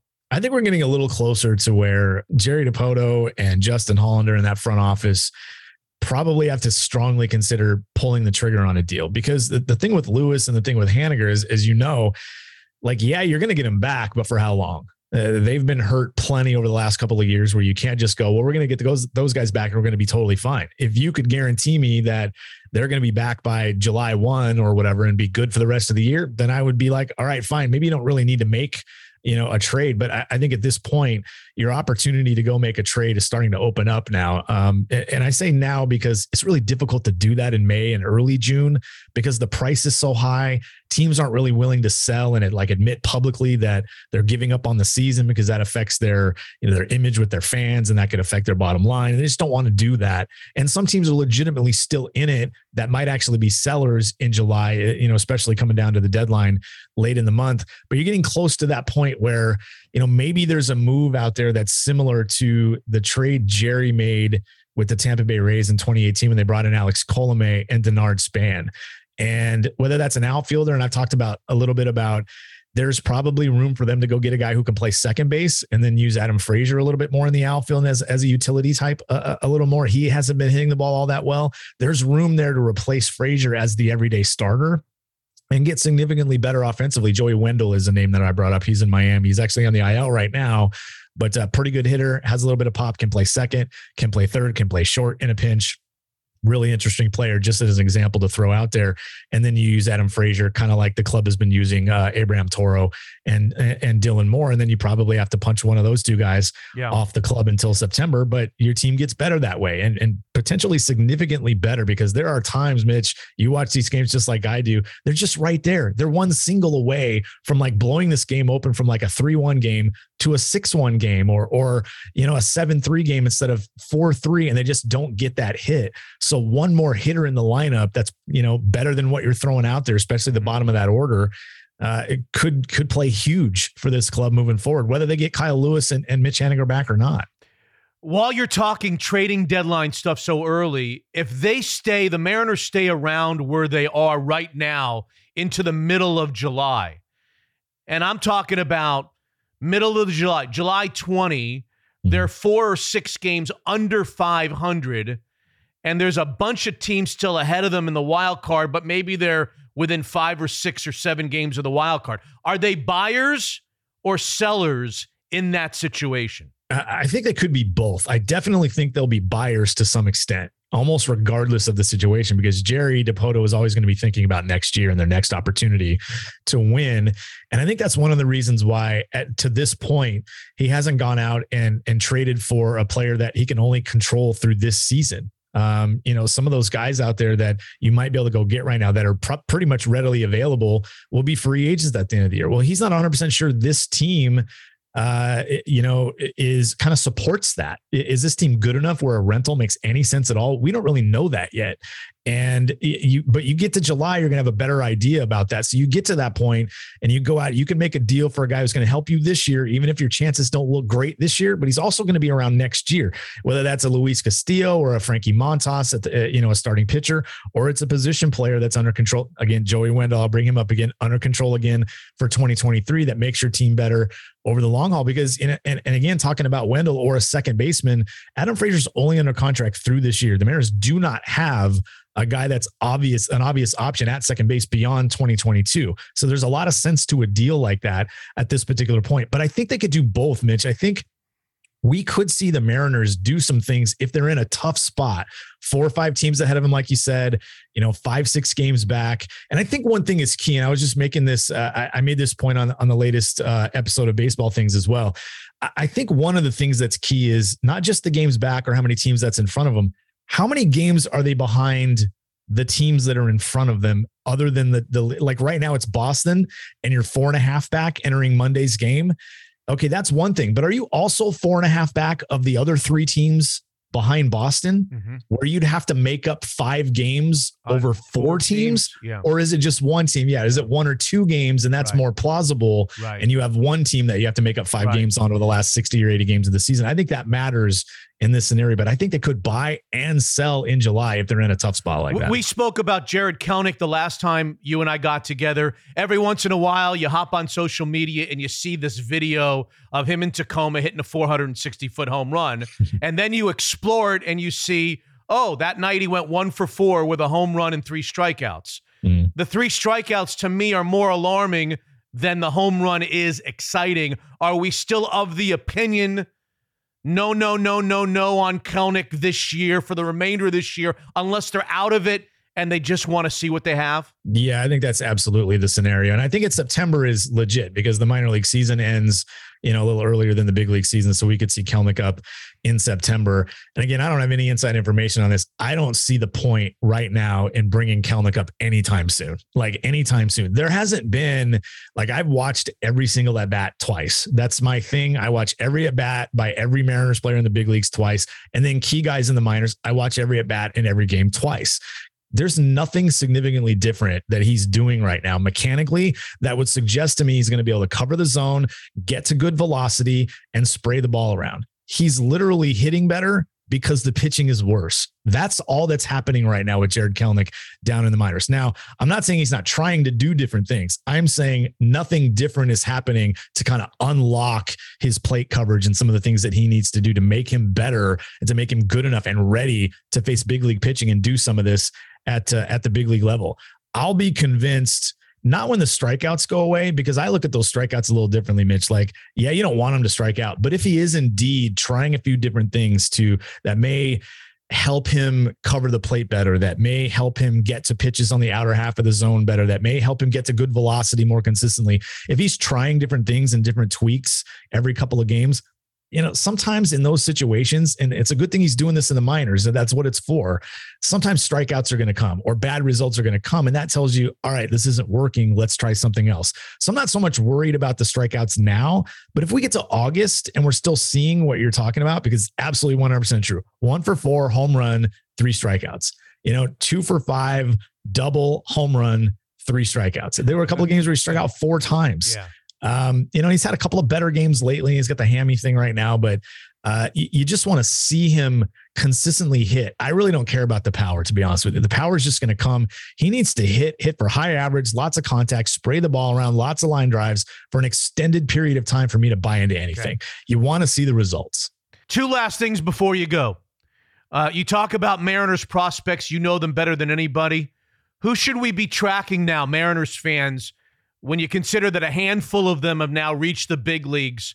Are we looking for Emerson Hancock? Who are we following down on the farm for the Mariners if we're doing this night tonight? Yeah, I think the funnest guy right now is somebody who's not really that close to the big leagues, and that's Edwin Arroyo, the shortstop who's down in Modesto.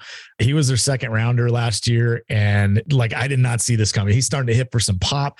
I'm not making the comp here, Mitch. I promise you this is not a comp, but he's starting to remind some folks of Francisco Lindor. Switch hitter, has a little pop from both sides of the plate, can certainly handle the shortstop position, has a lot of fun playing the game. There's a little bit of Julio in Edwin Arroyo in terms of his personality on the field. Okay. And while it's a little bit of a small sample still, it's just been a couple of months, hitting over 300, the contact's there, and the pop from both sides of the plate has been really fun to watch. I think he's somebody that every Mariners fan should know right now. As far as close to the big leagues, Emerson Hancock's just kind of getting his feet wet again after missing a lot of time. But Levi Stout and Taylor Dollard, both right-handers down at AA Arkansas, are putting up good numbers. And in some role, maybe not as a starter, but in some role, we could see one or both of those guys up by the end of the season. All-Star game, Los Angeles, July. We love the Midsummer Classic. Ty France, I'm assuming you're going to tell me, has a great chance to be the Mariners representative.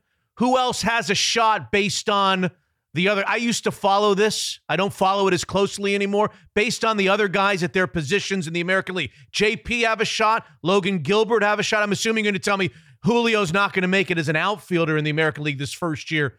Give me some names. I think JP Crawford has a shot. I think France should be a shoo-in. He's been the best first baseman in the American League to this point. And we know the All-Star game doesn't necessarily work that way. The voting and all kinds of weird stuff, that they put that team together. France absolutely deserves to play. And if the Mariners only get one, I would be floored if he's not the guy.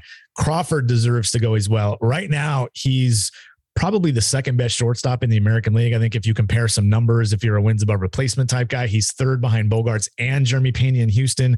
But you can fit 3 shortstops, 3 guys from one position like that on an all-star team. And I think JP Crawford deserves to go too. I don't think Logan Gilbert gets it. I think there's just been a lot of really good pitching performances this year. If France or Crawford weren't kind of automatics, other than Gilbert, I think Gilbert might be the one representative Seattle would get because every team has to have one. I do think he's a top 10 or 12 starter in the American League. Yeah, that's not good. I think we're going to see a lot of relievers get in the game as well. And unfortunately, Seattle doesn't have anybody like that out of the bullpen that's been that good year, for the entire year. Although, boy, Diego Castillo's been looking amazing the last couple of weeks, hasn't he? Okay, there he is, Jason Churchill, who's been terrific on our show, and he continues to make appearances. Follow him on Twitter. It's Prospect Insider. And also, check out his podcast, Baseball Things. There's a brand new episode that's out and available right now. If you didn't get enough of Jason in the last 15 or 18 or 20 minutes, you can get a lot more. Baseball Things, the podcast. Keep coming back, Jason. We love you. I'm Mitch Unfiltered. Anytime. Thanks, Mitch. Appreciate it. Time for a visit with Dan Black, the president of Zeke's Pizza. It's springtime at Zeke's. How you doing over there, Dan? Yeah. Hey, Mitch. Yeah, springtime's fun because our patios are opening up. And so it's always fun to drink beer and eat pizza on a nice patio on a nice day. And so there's more of that going on all the time, and it's fun. Would you say that most of your locations have outdoor seating? Not most of our locations, but certainly most of our full service restaurants, which we call pizza pubs. So, if you're going to a Zeke's that's got a full bar, spirits, craft beer, all that stuff, there's likely to be outdoor seating. And you guys continue to grow like a weed. We've talked about Spokane a little bit. We haven't spoken of Mill Creek, White Center coming soon, and a couple of more. Tell us about those. Yeah, Spokane opened. We talked about that a little bit. Mill Creek opened and is doing well. White Center's coming up really soon. And then beyond that, we've actually got 3 more that are reasonably close. We've got Seward Park, Renton, and Duval in that order. And, more deals coming all the time. And you're hearing from Mitch Unfiltered listeners, I'm hearing through the grapevine? Yeah, that was pretty exciting. We've actually got a couple of leads, no deals closed yet, but specifically that came from Mitch Unfiltered and heard about us there, which is obviously a huge stoker, but I'm a little bit worried that my invoices are going to go up now. They are going to go up. They are going to go up. All right. I think that I've decided when I don't go with original cheese like my mom's favorite, Cherry Bomb is my fave on the Zeke's Pizza menu. Where is it in the pecking order? Well, first we still got to get your mom up here sometime and cut it into squares for her like she's used to it. Is it Camille's? You got it. Camille's, yeah. In Florida. But you're not alone on the Cherry Bomb. It's definitely one of my favorites, and it's outside of cheese and pepperoni, probably the most popular one, and it's certainly the one people talk about the most. So yeah, Cherry Bomb cannot go wrong with that one. What are you drinking these days from Zeke's? Yeah, this time of year, I kind of transition. We order a lot for delivery, and I use Zeke's for my grocery store for beer. We have better beer than you can get at the grocery store. So when I order, I order enough for the next couple of weeks and stuff that I can throw in the cooler and stuff like that. I'm really excited for you guys. You've been a great partner back in the radio days and now with Unfiltered. Zeke's Pizza, homegrown in the Northwest. Unfiltered. Don't screw around with me, Maverick. You're a hell of an instinctive pilot. Maybe too good. I'd like to bust your butt, but I can't. I got another problem here. I gotta send somebody from this squadron to Miramar. I gotta do something here. I still can't believe it. I gotta give you your dream shot. I'm gonna send you up against the best. You 2 characters are going to Top Gun. Episode 194, and our next guest spent 20 years as a fighter jet pilot in the United States Navy. What was his inspiration, you ask? Doug Lito is here to tell us the entire story. Doug, thanks for your service, and welcome to Mitch Unfiltered. Yes, Mitch, great to be here. Thanks for having me. You're going to be amazed and disappointed in me when I share with you my news. But first of all, tell everyone what happened in 1986 that shaped your future, that shaped Doug Lito's future, please. Yes. In 1986, I went to the movies and I saw Top Gun. And I saw those guys on screen flying the jets, playing volleyball, having fun. And I was like, I want to be like those guys when I grow up. And that's what I set out to do. And that's what I did. Did you play volleyball? Did you do all those? I did. Yes, I did. Yes, sir. Most young people who walk out of a movie inspired are over it in about 2 days or a week. Not you. Are you sure this had nothing to do with Kelly McGillis, Doug? Well, she had a little bit to do with it. I'm not going to lie. I think that all of Maverick's success, both in the air and on the ground, were something that would inspire any 16-year-old. You ready for my news? Are you sitting down? You are, because I'm looking at you. Yes, sir. I graduated from high school in 1985, which makes me, a couple of years older than you? Is that right? Yeah, that's right. That's right. I still have never seen Top Gun. Whoa. I think I'm the only one from that era. I really think I'm the only one left. And now it's become kind of a matter of principle. I like being the only one from 1986 who never. So I have virtually no idea the storyline outside of the fact that it involves the plight of a fighter jet pilot. Is that horrible? I mean, do you think less of me? Well, how long is this podcast? Because I'll just tell you the story right now. if you're ready, I've got it memorized. I got every quote memorized. It won't be a problem. How different was his story than your 20 years in the Navy? Okay. Well, that's a great question. The truth is that all pilots, once they are in the Navy, we all rip apart Top Gun. It's so fake. Everybody talks about how fake it is. This isn't right. This isn't right. But I got good news for everybody. Top Gun Maverick is not fake at all. it is the real deal. When I go and watch it, I'm like, everything is plausible. It could actually happen like it is in the story. And it's amazing. They really, really nailed it in this new movie. Doug, you're better than you even know, because I have on my list to ask you the following question. You have beaten me to the punch. Yes. I have on my notes to say, Doug, as someone who's been close to sports for 35 years, I talk about how I have little desire to see sports movies because they're often so unrealistic that I can't find enjoyment, with rare exceptions, in sports movies. And I was going to ask you if you have found a similar frustration with this genre of films, or do you race out to see flicks about all these fighter jet pilots? Yes. Well, Top Gun Maverick, or Top Gun, the original, was always in my top 10 favorite movies. Yes. I loved it. Okay. And it is great entertainment and great storytelling. And Top Gun Maverick has catapulted to number 1 on my list. That's because you're in it, Doug. We haven't gotten there yet to that part of your story, but you're in Top Gun Maverick, so you're not allowed. You got to throw it off the list. It's not allowed to be. There's a conflict of interest in that. No, I'm in lots of movies. I'm in lots of movies. Okay. And I have bigger roles, more speaking roles, more prominent. So to say Top Gun Maverick is my favorite is just solely based on the movie. Okay. Now, you just said that the original Top Gun was on your top 10, but it wasn't. Yes.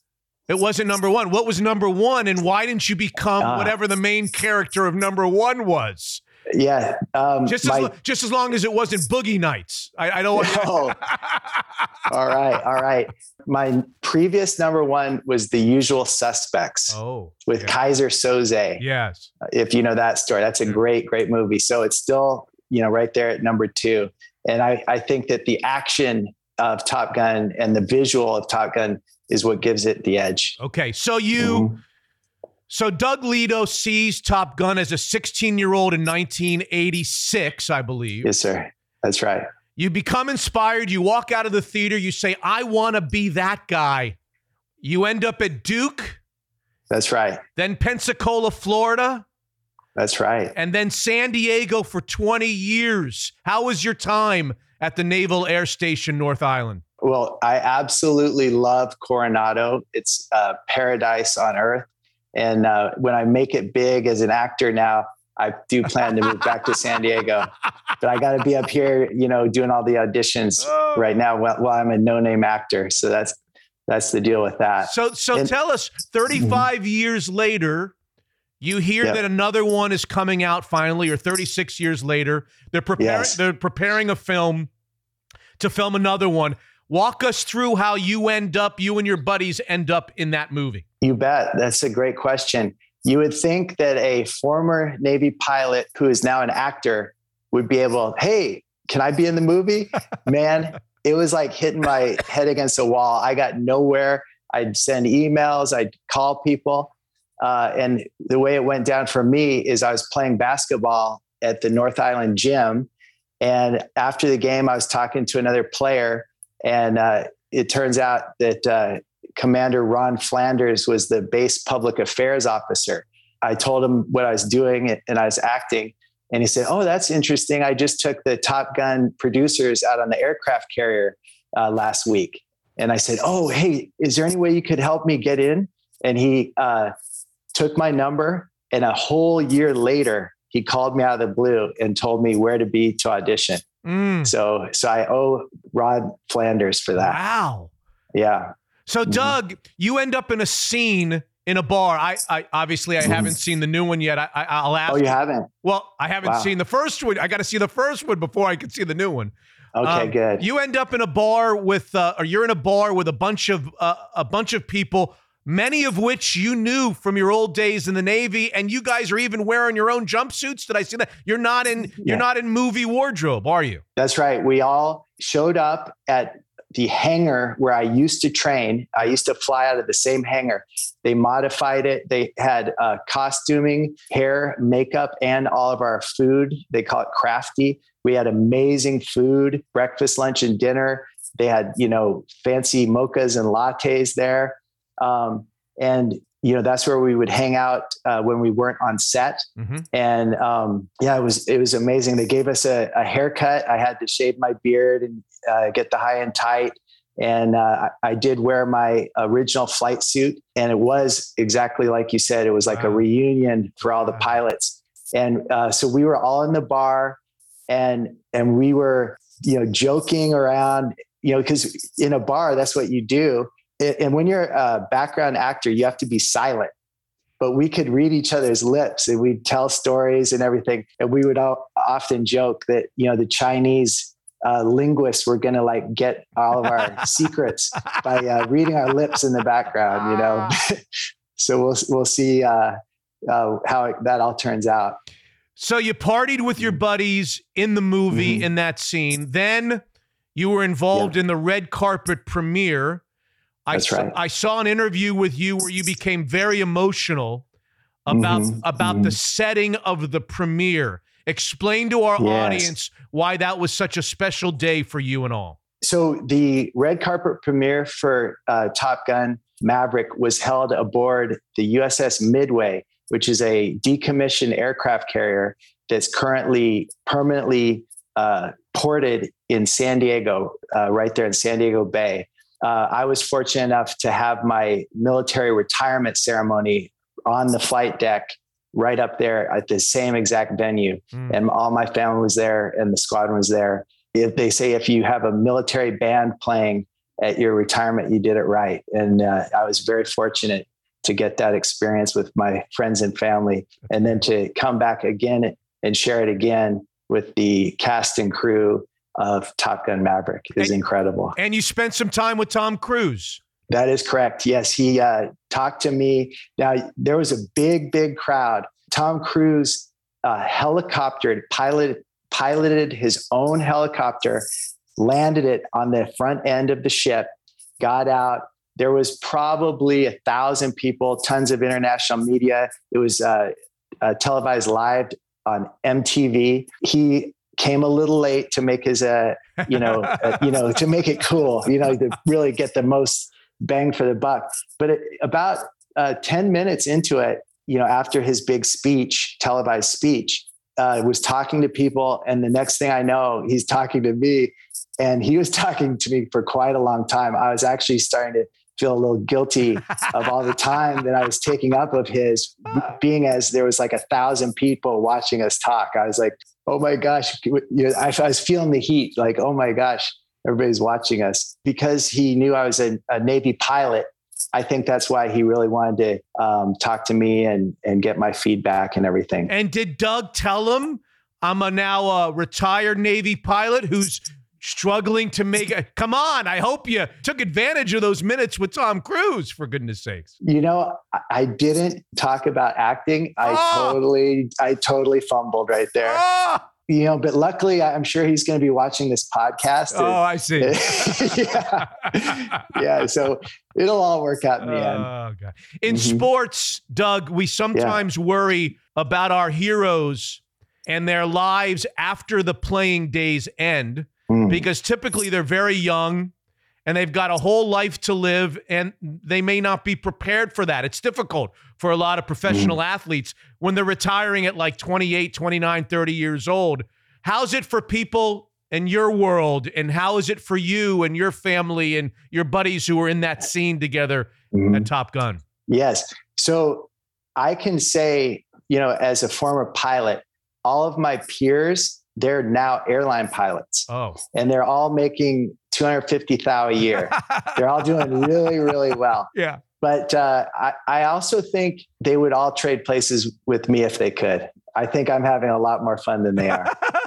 Acting has been really, really fun. They see my posts on social media. All your listeners can follow me on Instagram at Doug, DOUG _Lito, LITO. And you can see all the movies and sets I'm on, the travels I get to do, the people I get to work with. I'm a very, very lucky guy to have a second career that is just as exciting to me as my first. And so it all started with Top Gun in 1986. That's right. And now we've come full circle. You've retired, and that kind of chapter of your life ends with Top Gun Maverick. That's amazing. I would say that this new chapter actually started with Top Gun Maverick. Okay. It was one of my first scenes, and we actually filmed it all 4 years ago. So a lot has changed since then. You know, I was doing a lot of smaller projects and background work, and now I'm being lead in features. Oh. I'm on a Disney Latin America feature film called The Wing Walker, going to be out in theaters.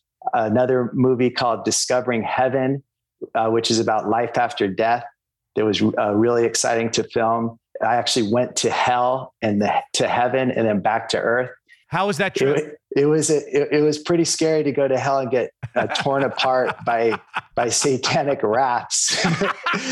But blood was splattering, and luckily I screamed so good that I was a one-take wonder for that one. Yes. Beautiful. Well, it's great to catch up with you. And again, as I said at the top, thank you so much for your 20 years of service in the U.S. Navy. It's all been so very exciting for you the last 5-10 years. And I hope that the next 5 or 10 are as fun as they seem to be, setting up to be anyway. Thank you so much for your time and your patience. And it's great to visit with you on the show. Yes. Thank you, Mitch. Anytime.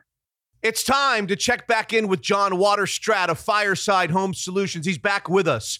Fireplaces, garage doors, you name it. How goes it over there, John? It's doing great. We've had to get through this mucky weather like you know, Mitch, but looks like the sun's popping back out. Things are starting to shine a little bit more. Like everywhere else, you and I have been talking about the wait times for non-stock orders because of the shipping issue that everybody has. Are you seeing any improvement on that end? We definitely have seen some improvement. I can't say it's going to be quick, but it has improved. And our manufacturers have done a wonderful job of just looking at their processes, looking at what we're going through right now, these shortages, and doing a good job to get lead times down. And what do you think they are? Sometimes it depends. Like I said, we always have the stock list, and we can talk about that. But we also have some things that are on longer lead times. But instead of waiting 30 weeks, we've kind of shrunk that down maybe to 18 to 20 weeks. Like I said, it's not short, but it's gotten better.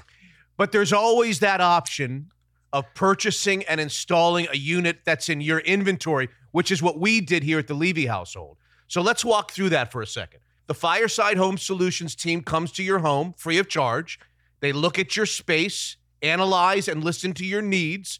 Then we visit one of your many showrooms in the Pacific Northwest. Yep. Just talk to your sales rep. We'll come out to your house. We'll look at what you want, and then just let your sales rep know. Is it speed that you need? If you need that, we'll get the stock list together. We'll find something that works, and we can get that installed in about 3 weeks. If you have some time, let us know, and we can get exactly what you want. And we just have to be patient, just like in any order that we're talking about with these longer lead times. Perfect. A few years ago, you guys wandered into the garage door market too.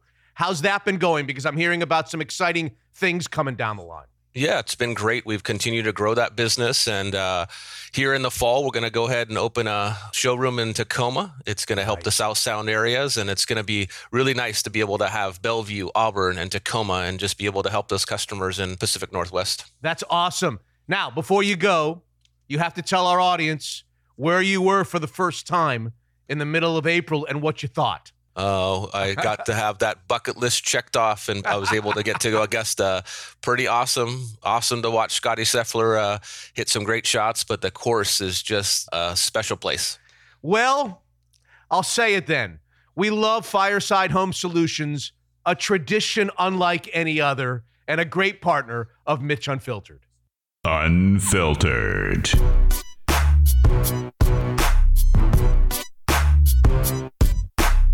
Okay, other stuff segment, Hotshot Scott. After talking about Saudi Arabia and their human rights, Yes. How about a feel-good story? I got a couple of good ones, too. Like feel-good? Is that what you're saying? Well, kind of, sort of. Okay, Misha Rohazen, a teenager with Down syndrome who was forced to escape his native city of Mariupol in recent months because of the Russian attack. He was confused and distressed about leaving home, understandably. Right. And he didn't really know what was going on, so his mom told him kind of a fib to help. She convinced her son that they had to leave so they could go have a face-to-face with John Cena, the wrestler. Oh, I saw this. Who was Misha's hero. Yes. So he's got a ton of... You saw this. So yeah. It was John Cena got wind of this, and he made the kid's dream come true. Good and for him. They met up, and mom doesn't look like a liar now. She was right the whole time. So that was really cool. There are some good stories going on out there. Well, maybe the next professional athlete that will take money from the Saudis will be John Elway. Okay. John Elway, it's been determined, may have made, I don't know that anybody keeps track of these things, may have made the worst financial decision in the history of financial decisions by professional athletes. Okay, that's Allow me to explain, and then you tell me whether this potentially is the most costly misstep, financial misstep in history. I can joke at John's expense. Right. In 1998, in his final NFL season, the owner of the team, Pat Bowlen, you know that name, came to John with an offer. Oh, no. At the time, John Elway was owed $21 million in deferred salary from the Denver Broncos. Okay. Kind of like the Bobby Bonilla deal. You know that story? Oh, sure. Yeah. Bobby Bonilla Day. Big day every year. Yes. Yeah.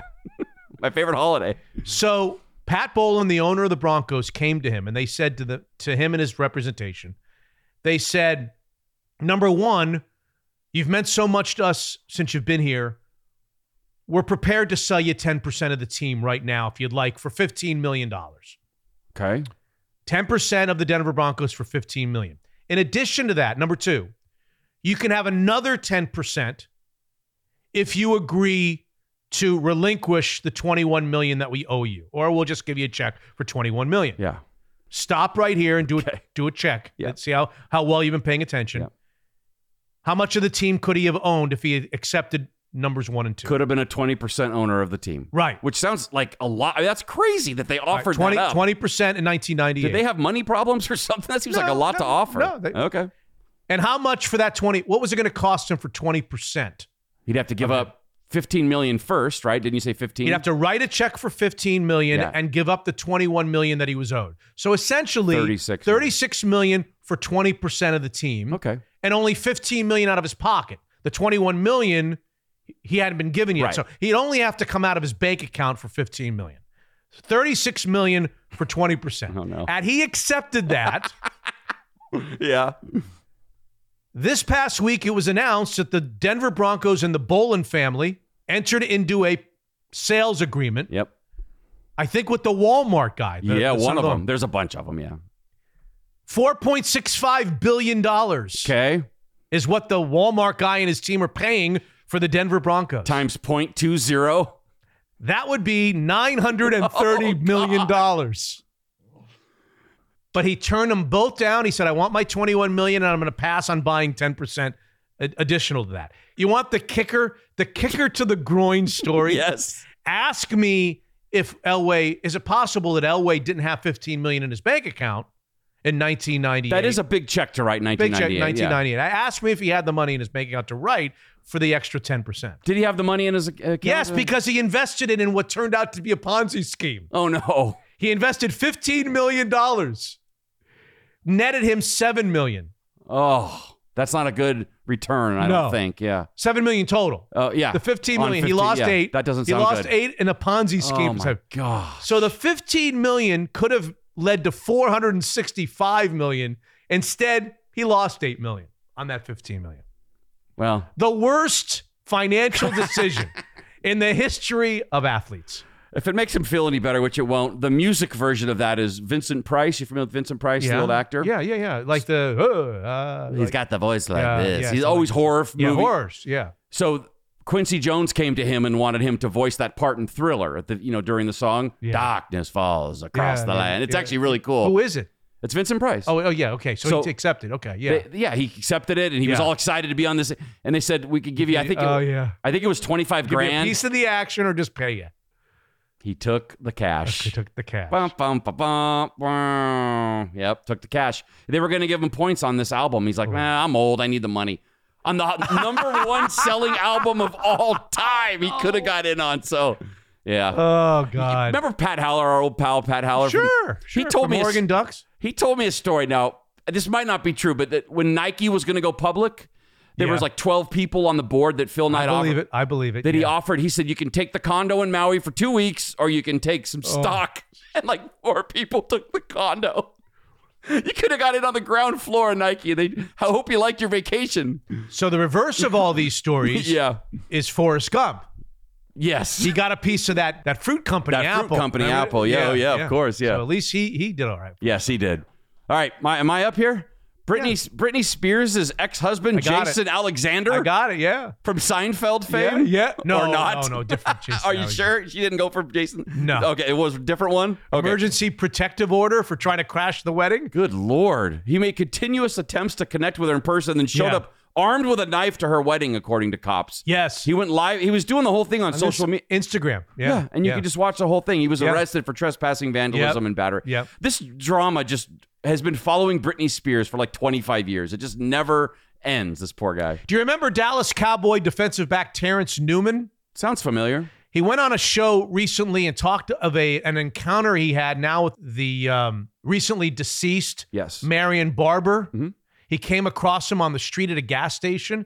He's quoted as saying, "I see this guy walking down the street in the rain. I get to the gas station, and it's Marion.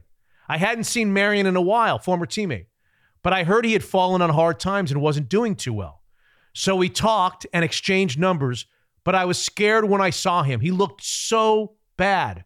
He looked like he wasn't even there. He looked like a completely different person. Wow. Like he couldn't function. And that's probably why he was walking and not driving. When I tell you I was scared, I thought he was going to swing at me for no apparent reason. I was super scared." He's explaining a guy that, again, another one that played a very physical style of running back in NFL, a lot of concussions in college and in pro, and just paints just a terrible, terrible story. And, you know, while we love the NFL every Sunday, shouldn't we be asking ourselves, what are these guys going to go through in a couple of years? Yep.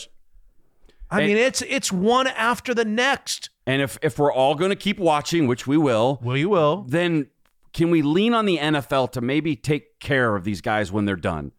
Can the NFL, who prints money, can they just give them a magic benefits card? And this thing works at any doctor's office of any kind, therapist, counselor.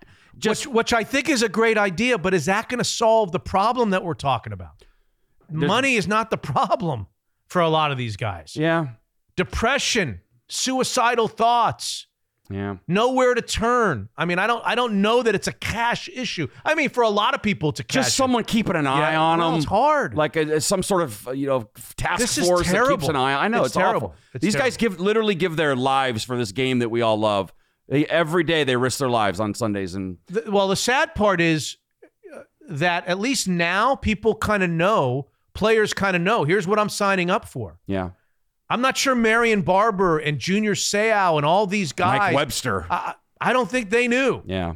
And if it was offered to them, hey, here's what you're doing, maybe some of them wouldn't have played. Yeah. They weren't given the option. That's another kind of sad layer to this. Right. Anyway. It's because it's so new. Yeah. All right. LeBron James is going to have to make some room in the 3 Comma Club. We talked about him. Yeah. Because Tiger your Woods buddy too. Tiger Woods. Yeah.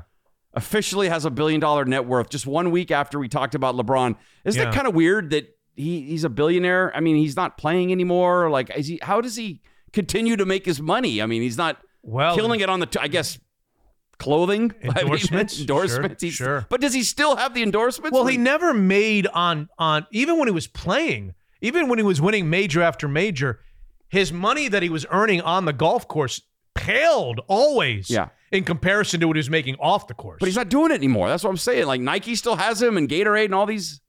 I'm just wondering. Scott, for like 25 years after like 1980 or 85.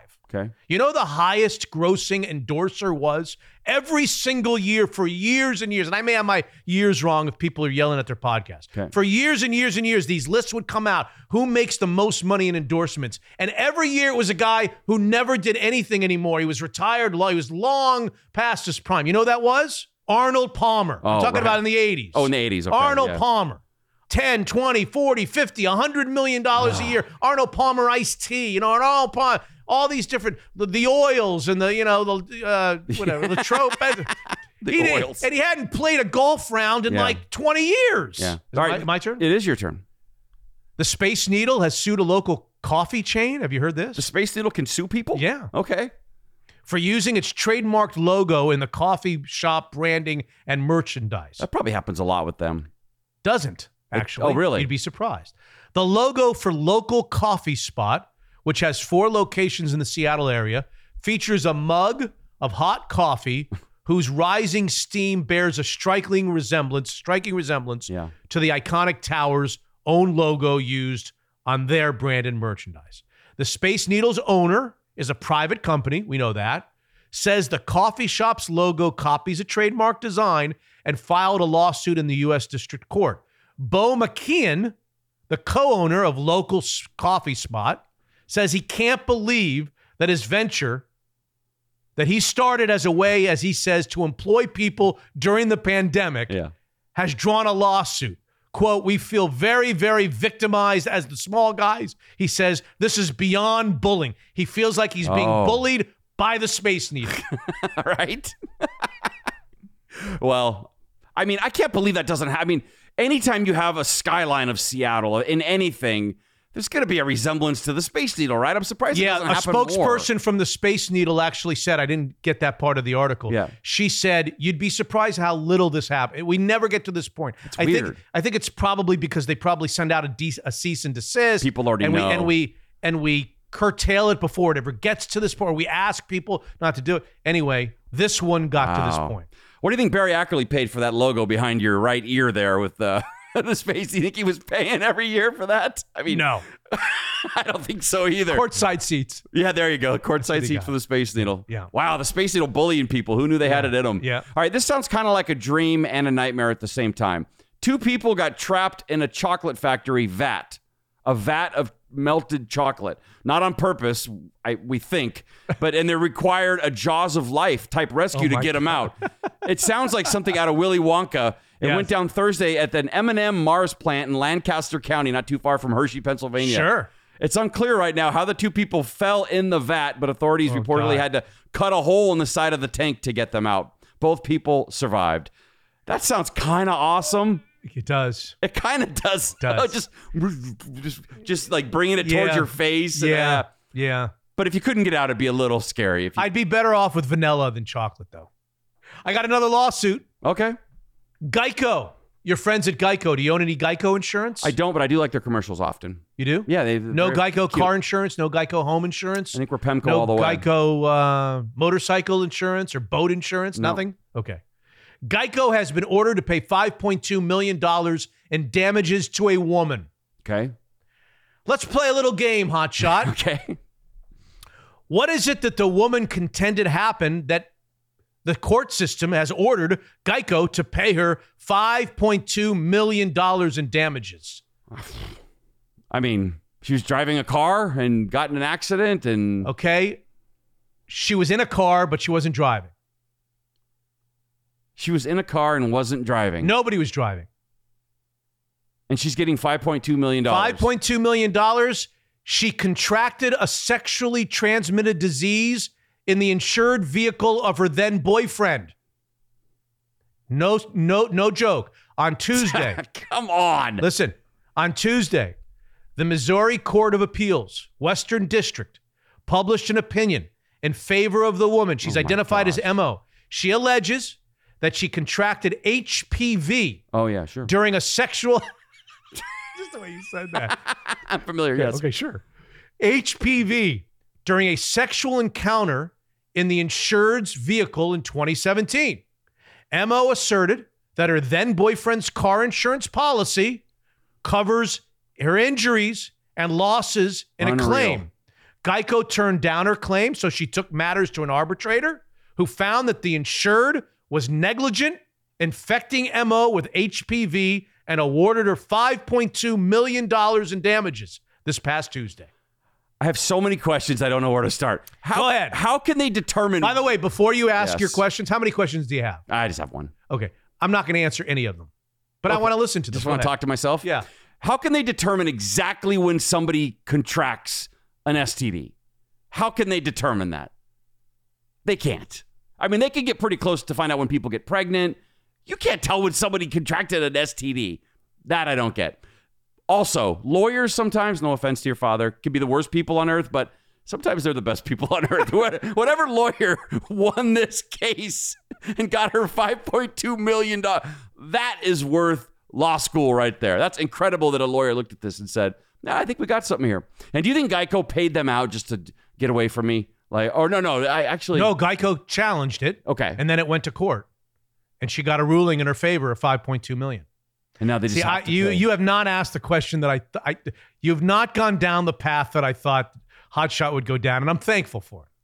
Because I truly thought... Really? Yeah, you were going to ask a different question. I really don't want to tell you what it is, and now I feel like I have to. Yeah, you have to now. I really thought you were going to say, if she was posed with the option originally... Is it worth it for you? That's where I thought you were going to go. Yeah. If she was told, okay, HPV, yeah, $5.2 million. Yeah, she's taking it. She's taking the money. Was that the human papilloma virus? Is that what that is? Yeah. I don't know. I don't know what it stands for. Does this sort of go along with what we talked about the high speed chase and how like you can't chase people anymore? You get out of tickets and all that. Did someone send you this story as kind of a No. I saw this is a big story. This is all over. This was in USA Today. This was in this was a big story. Think about it. It's a big story. It's crazy. I just don't this know. Is Geico. Right, exactly. Yeah. The little lizard guy. Sure, yeah. He had to go into his wallet for $5.2 million. Well, he's a gecko, but yes, a lizard as well. Yes, gecko, Geico, yes. Yeah. I just don't know how they can confirm that happened in that car. I mean, how? How do they know that? I don't get it. Well, do I really want to do this? Yes, you do. What if there was only one physical experience between the two of them? Okay. Not easy to prove, but okay. What if that only one physical interaction happened in the car? Okay. What if he tested positive for that? Yeah, okay. You call it a disease? Yes, a disease. Yep. And now she's tested positive for that disease. What if all of those things are true, what I just said? Yeah. I don't know. I'm making things up as I go along. Trying to answer your question. That's what we do here. Clearly, whatever the standard was of proof that she received the sexually transmitted disease in the car, whatever the standard was, she proved it. She proved it. It's crazy. Because you're bringing up an issue that's not even the issue. Yeah. That's not really the issue here. The issue is, does Geico, as the insurer of the dude's car, are they on the hook for her injuries that happened in the car that's not being driven? It's technically an injury, I guess it is, yeah. right? That's really the story. But of course, you want to make it about how do they really know? The precedent that this sets is unreal. I don't know. How many people now? A lot of people do things in cars. This can't be the first time that a sexually transmitted disease was communicated in a car. So? You don't think it's the first time, huh? No. Is that what you think? Are you watching the NBA Finals at all? I mean, a little bit, not really. Well, a little bit, not really. And by the way, I'm out of stories. That's my last story. All right. Well, your buddy Klay Thompson is straight pissed off over the F.U. Draymond chants that were rained down. I didn't know that. No. Oh, yeah. He was ripping Celtic fans for chanting that. He says, we've played in front of rude people before, dropping F-bombs with children in the crowd. Real classy. Good job, Boston. Steve Kerr chimed in too.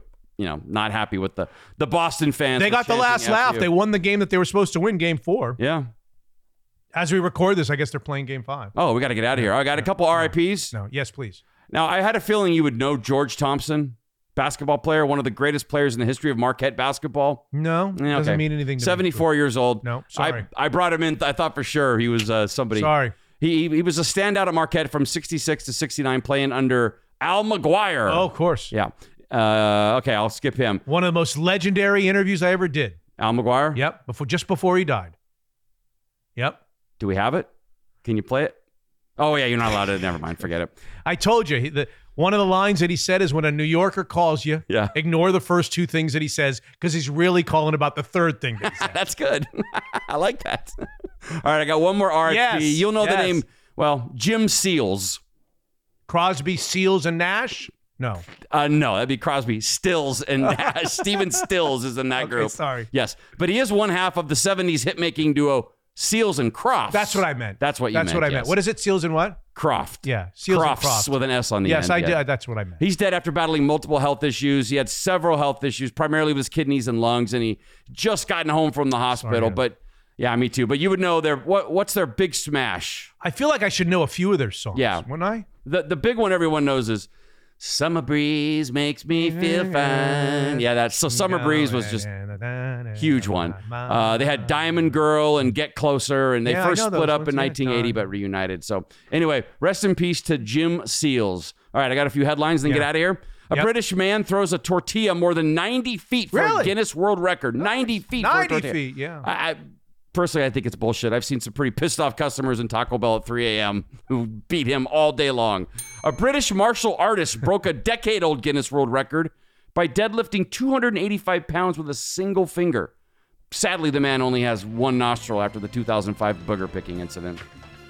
Dozens of members of the right-wing group Patriot Front were detained and charged with conspiracy to riot after the police said they received a tip that a group of people had jumped into a U-Haul van near a gay pride event in Coeur d'Alene, Idaho. The investigation's still ongoing, and the police are still trying to determine what the plural form is for group of virgins. Long way to go for that. A Greenville police officer was arrested. Winding road there. A Greenville police officer was arrested by the Georgia Bureau of Investigation after using a law enforcement database to search for information about his ex-wife and ex-girlfriend. Wait, so any married person with a Facebook account is committing a felony every week? I mean, who the hell doesn't spy on their exes? And finally, an Indiana man who noticed some unusual lumps in a catfish that he reeled in by his friend said he was cleaning the fish at home when he discovered the contents of its stomach included a phallic adult toy.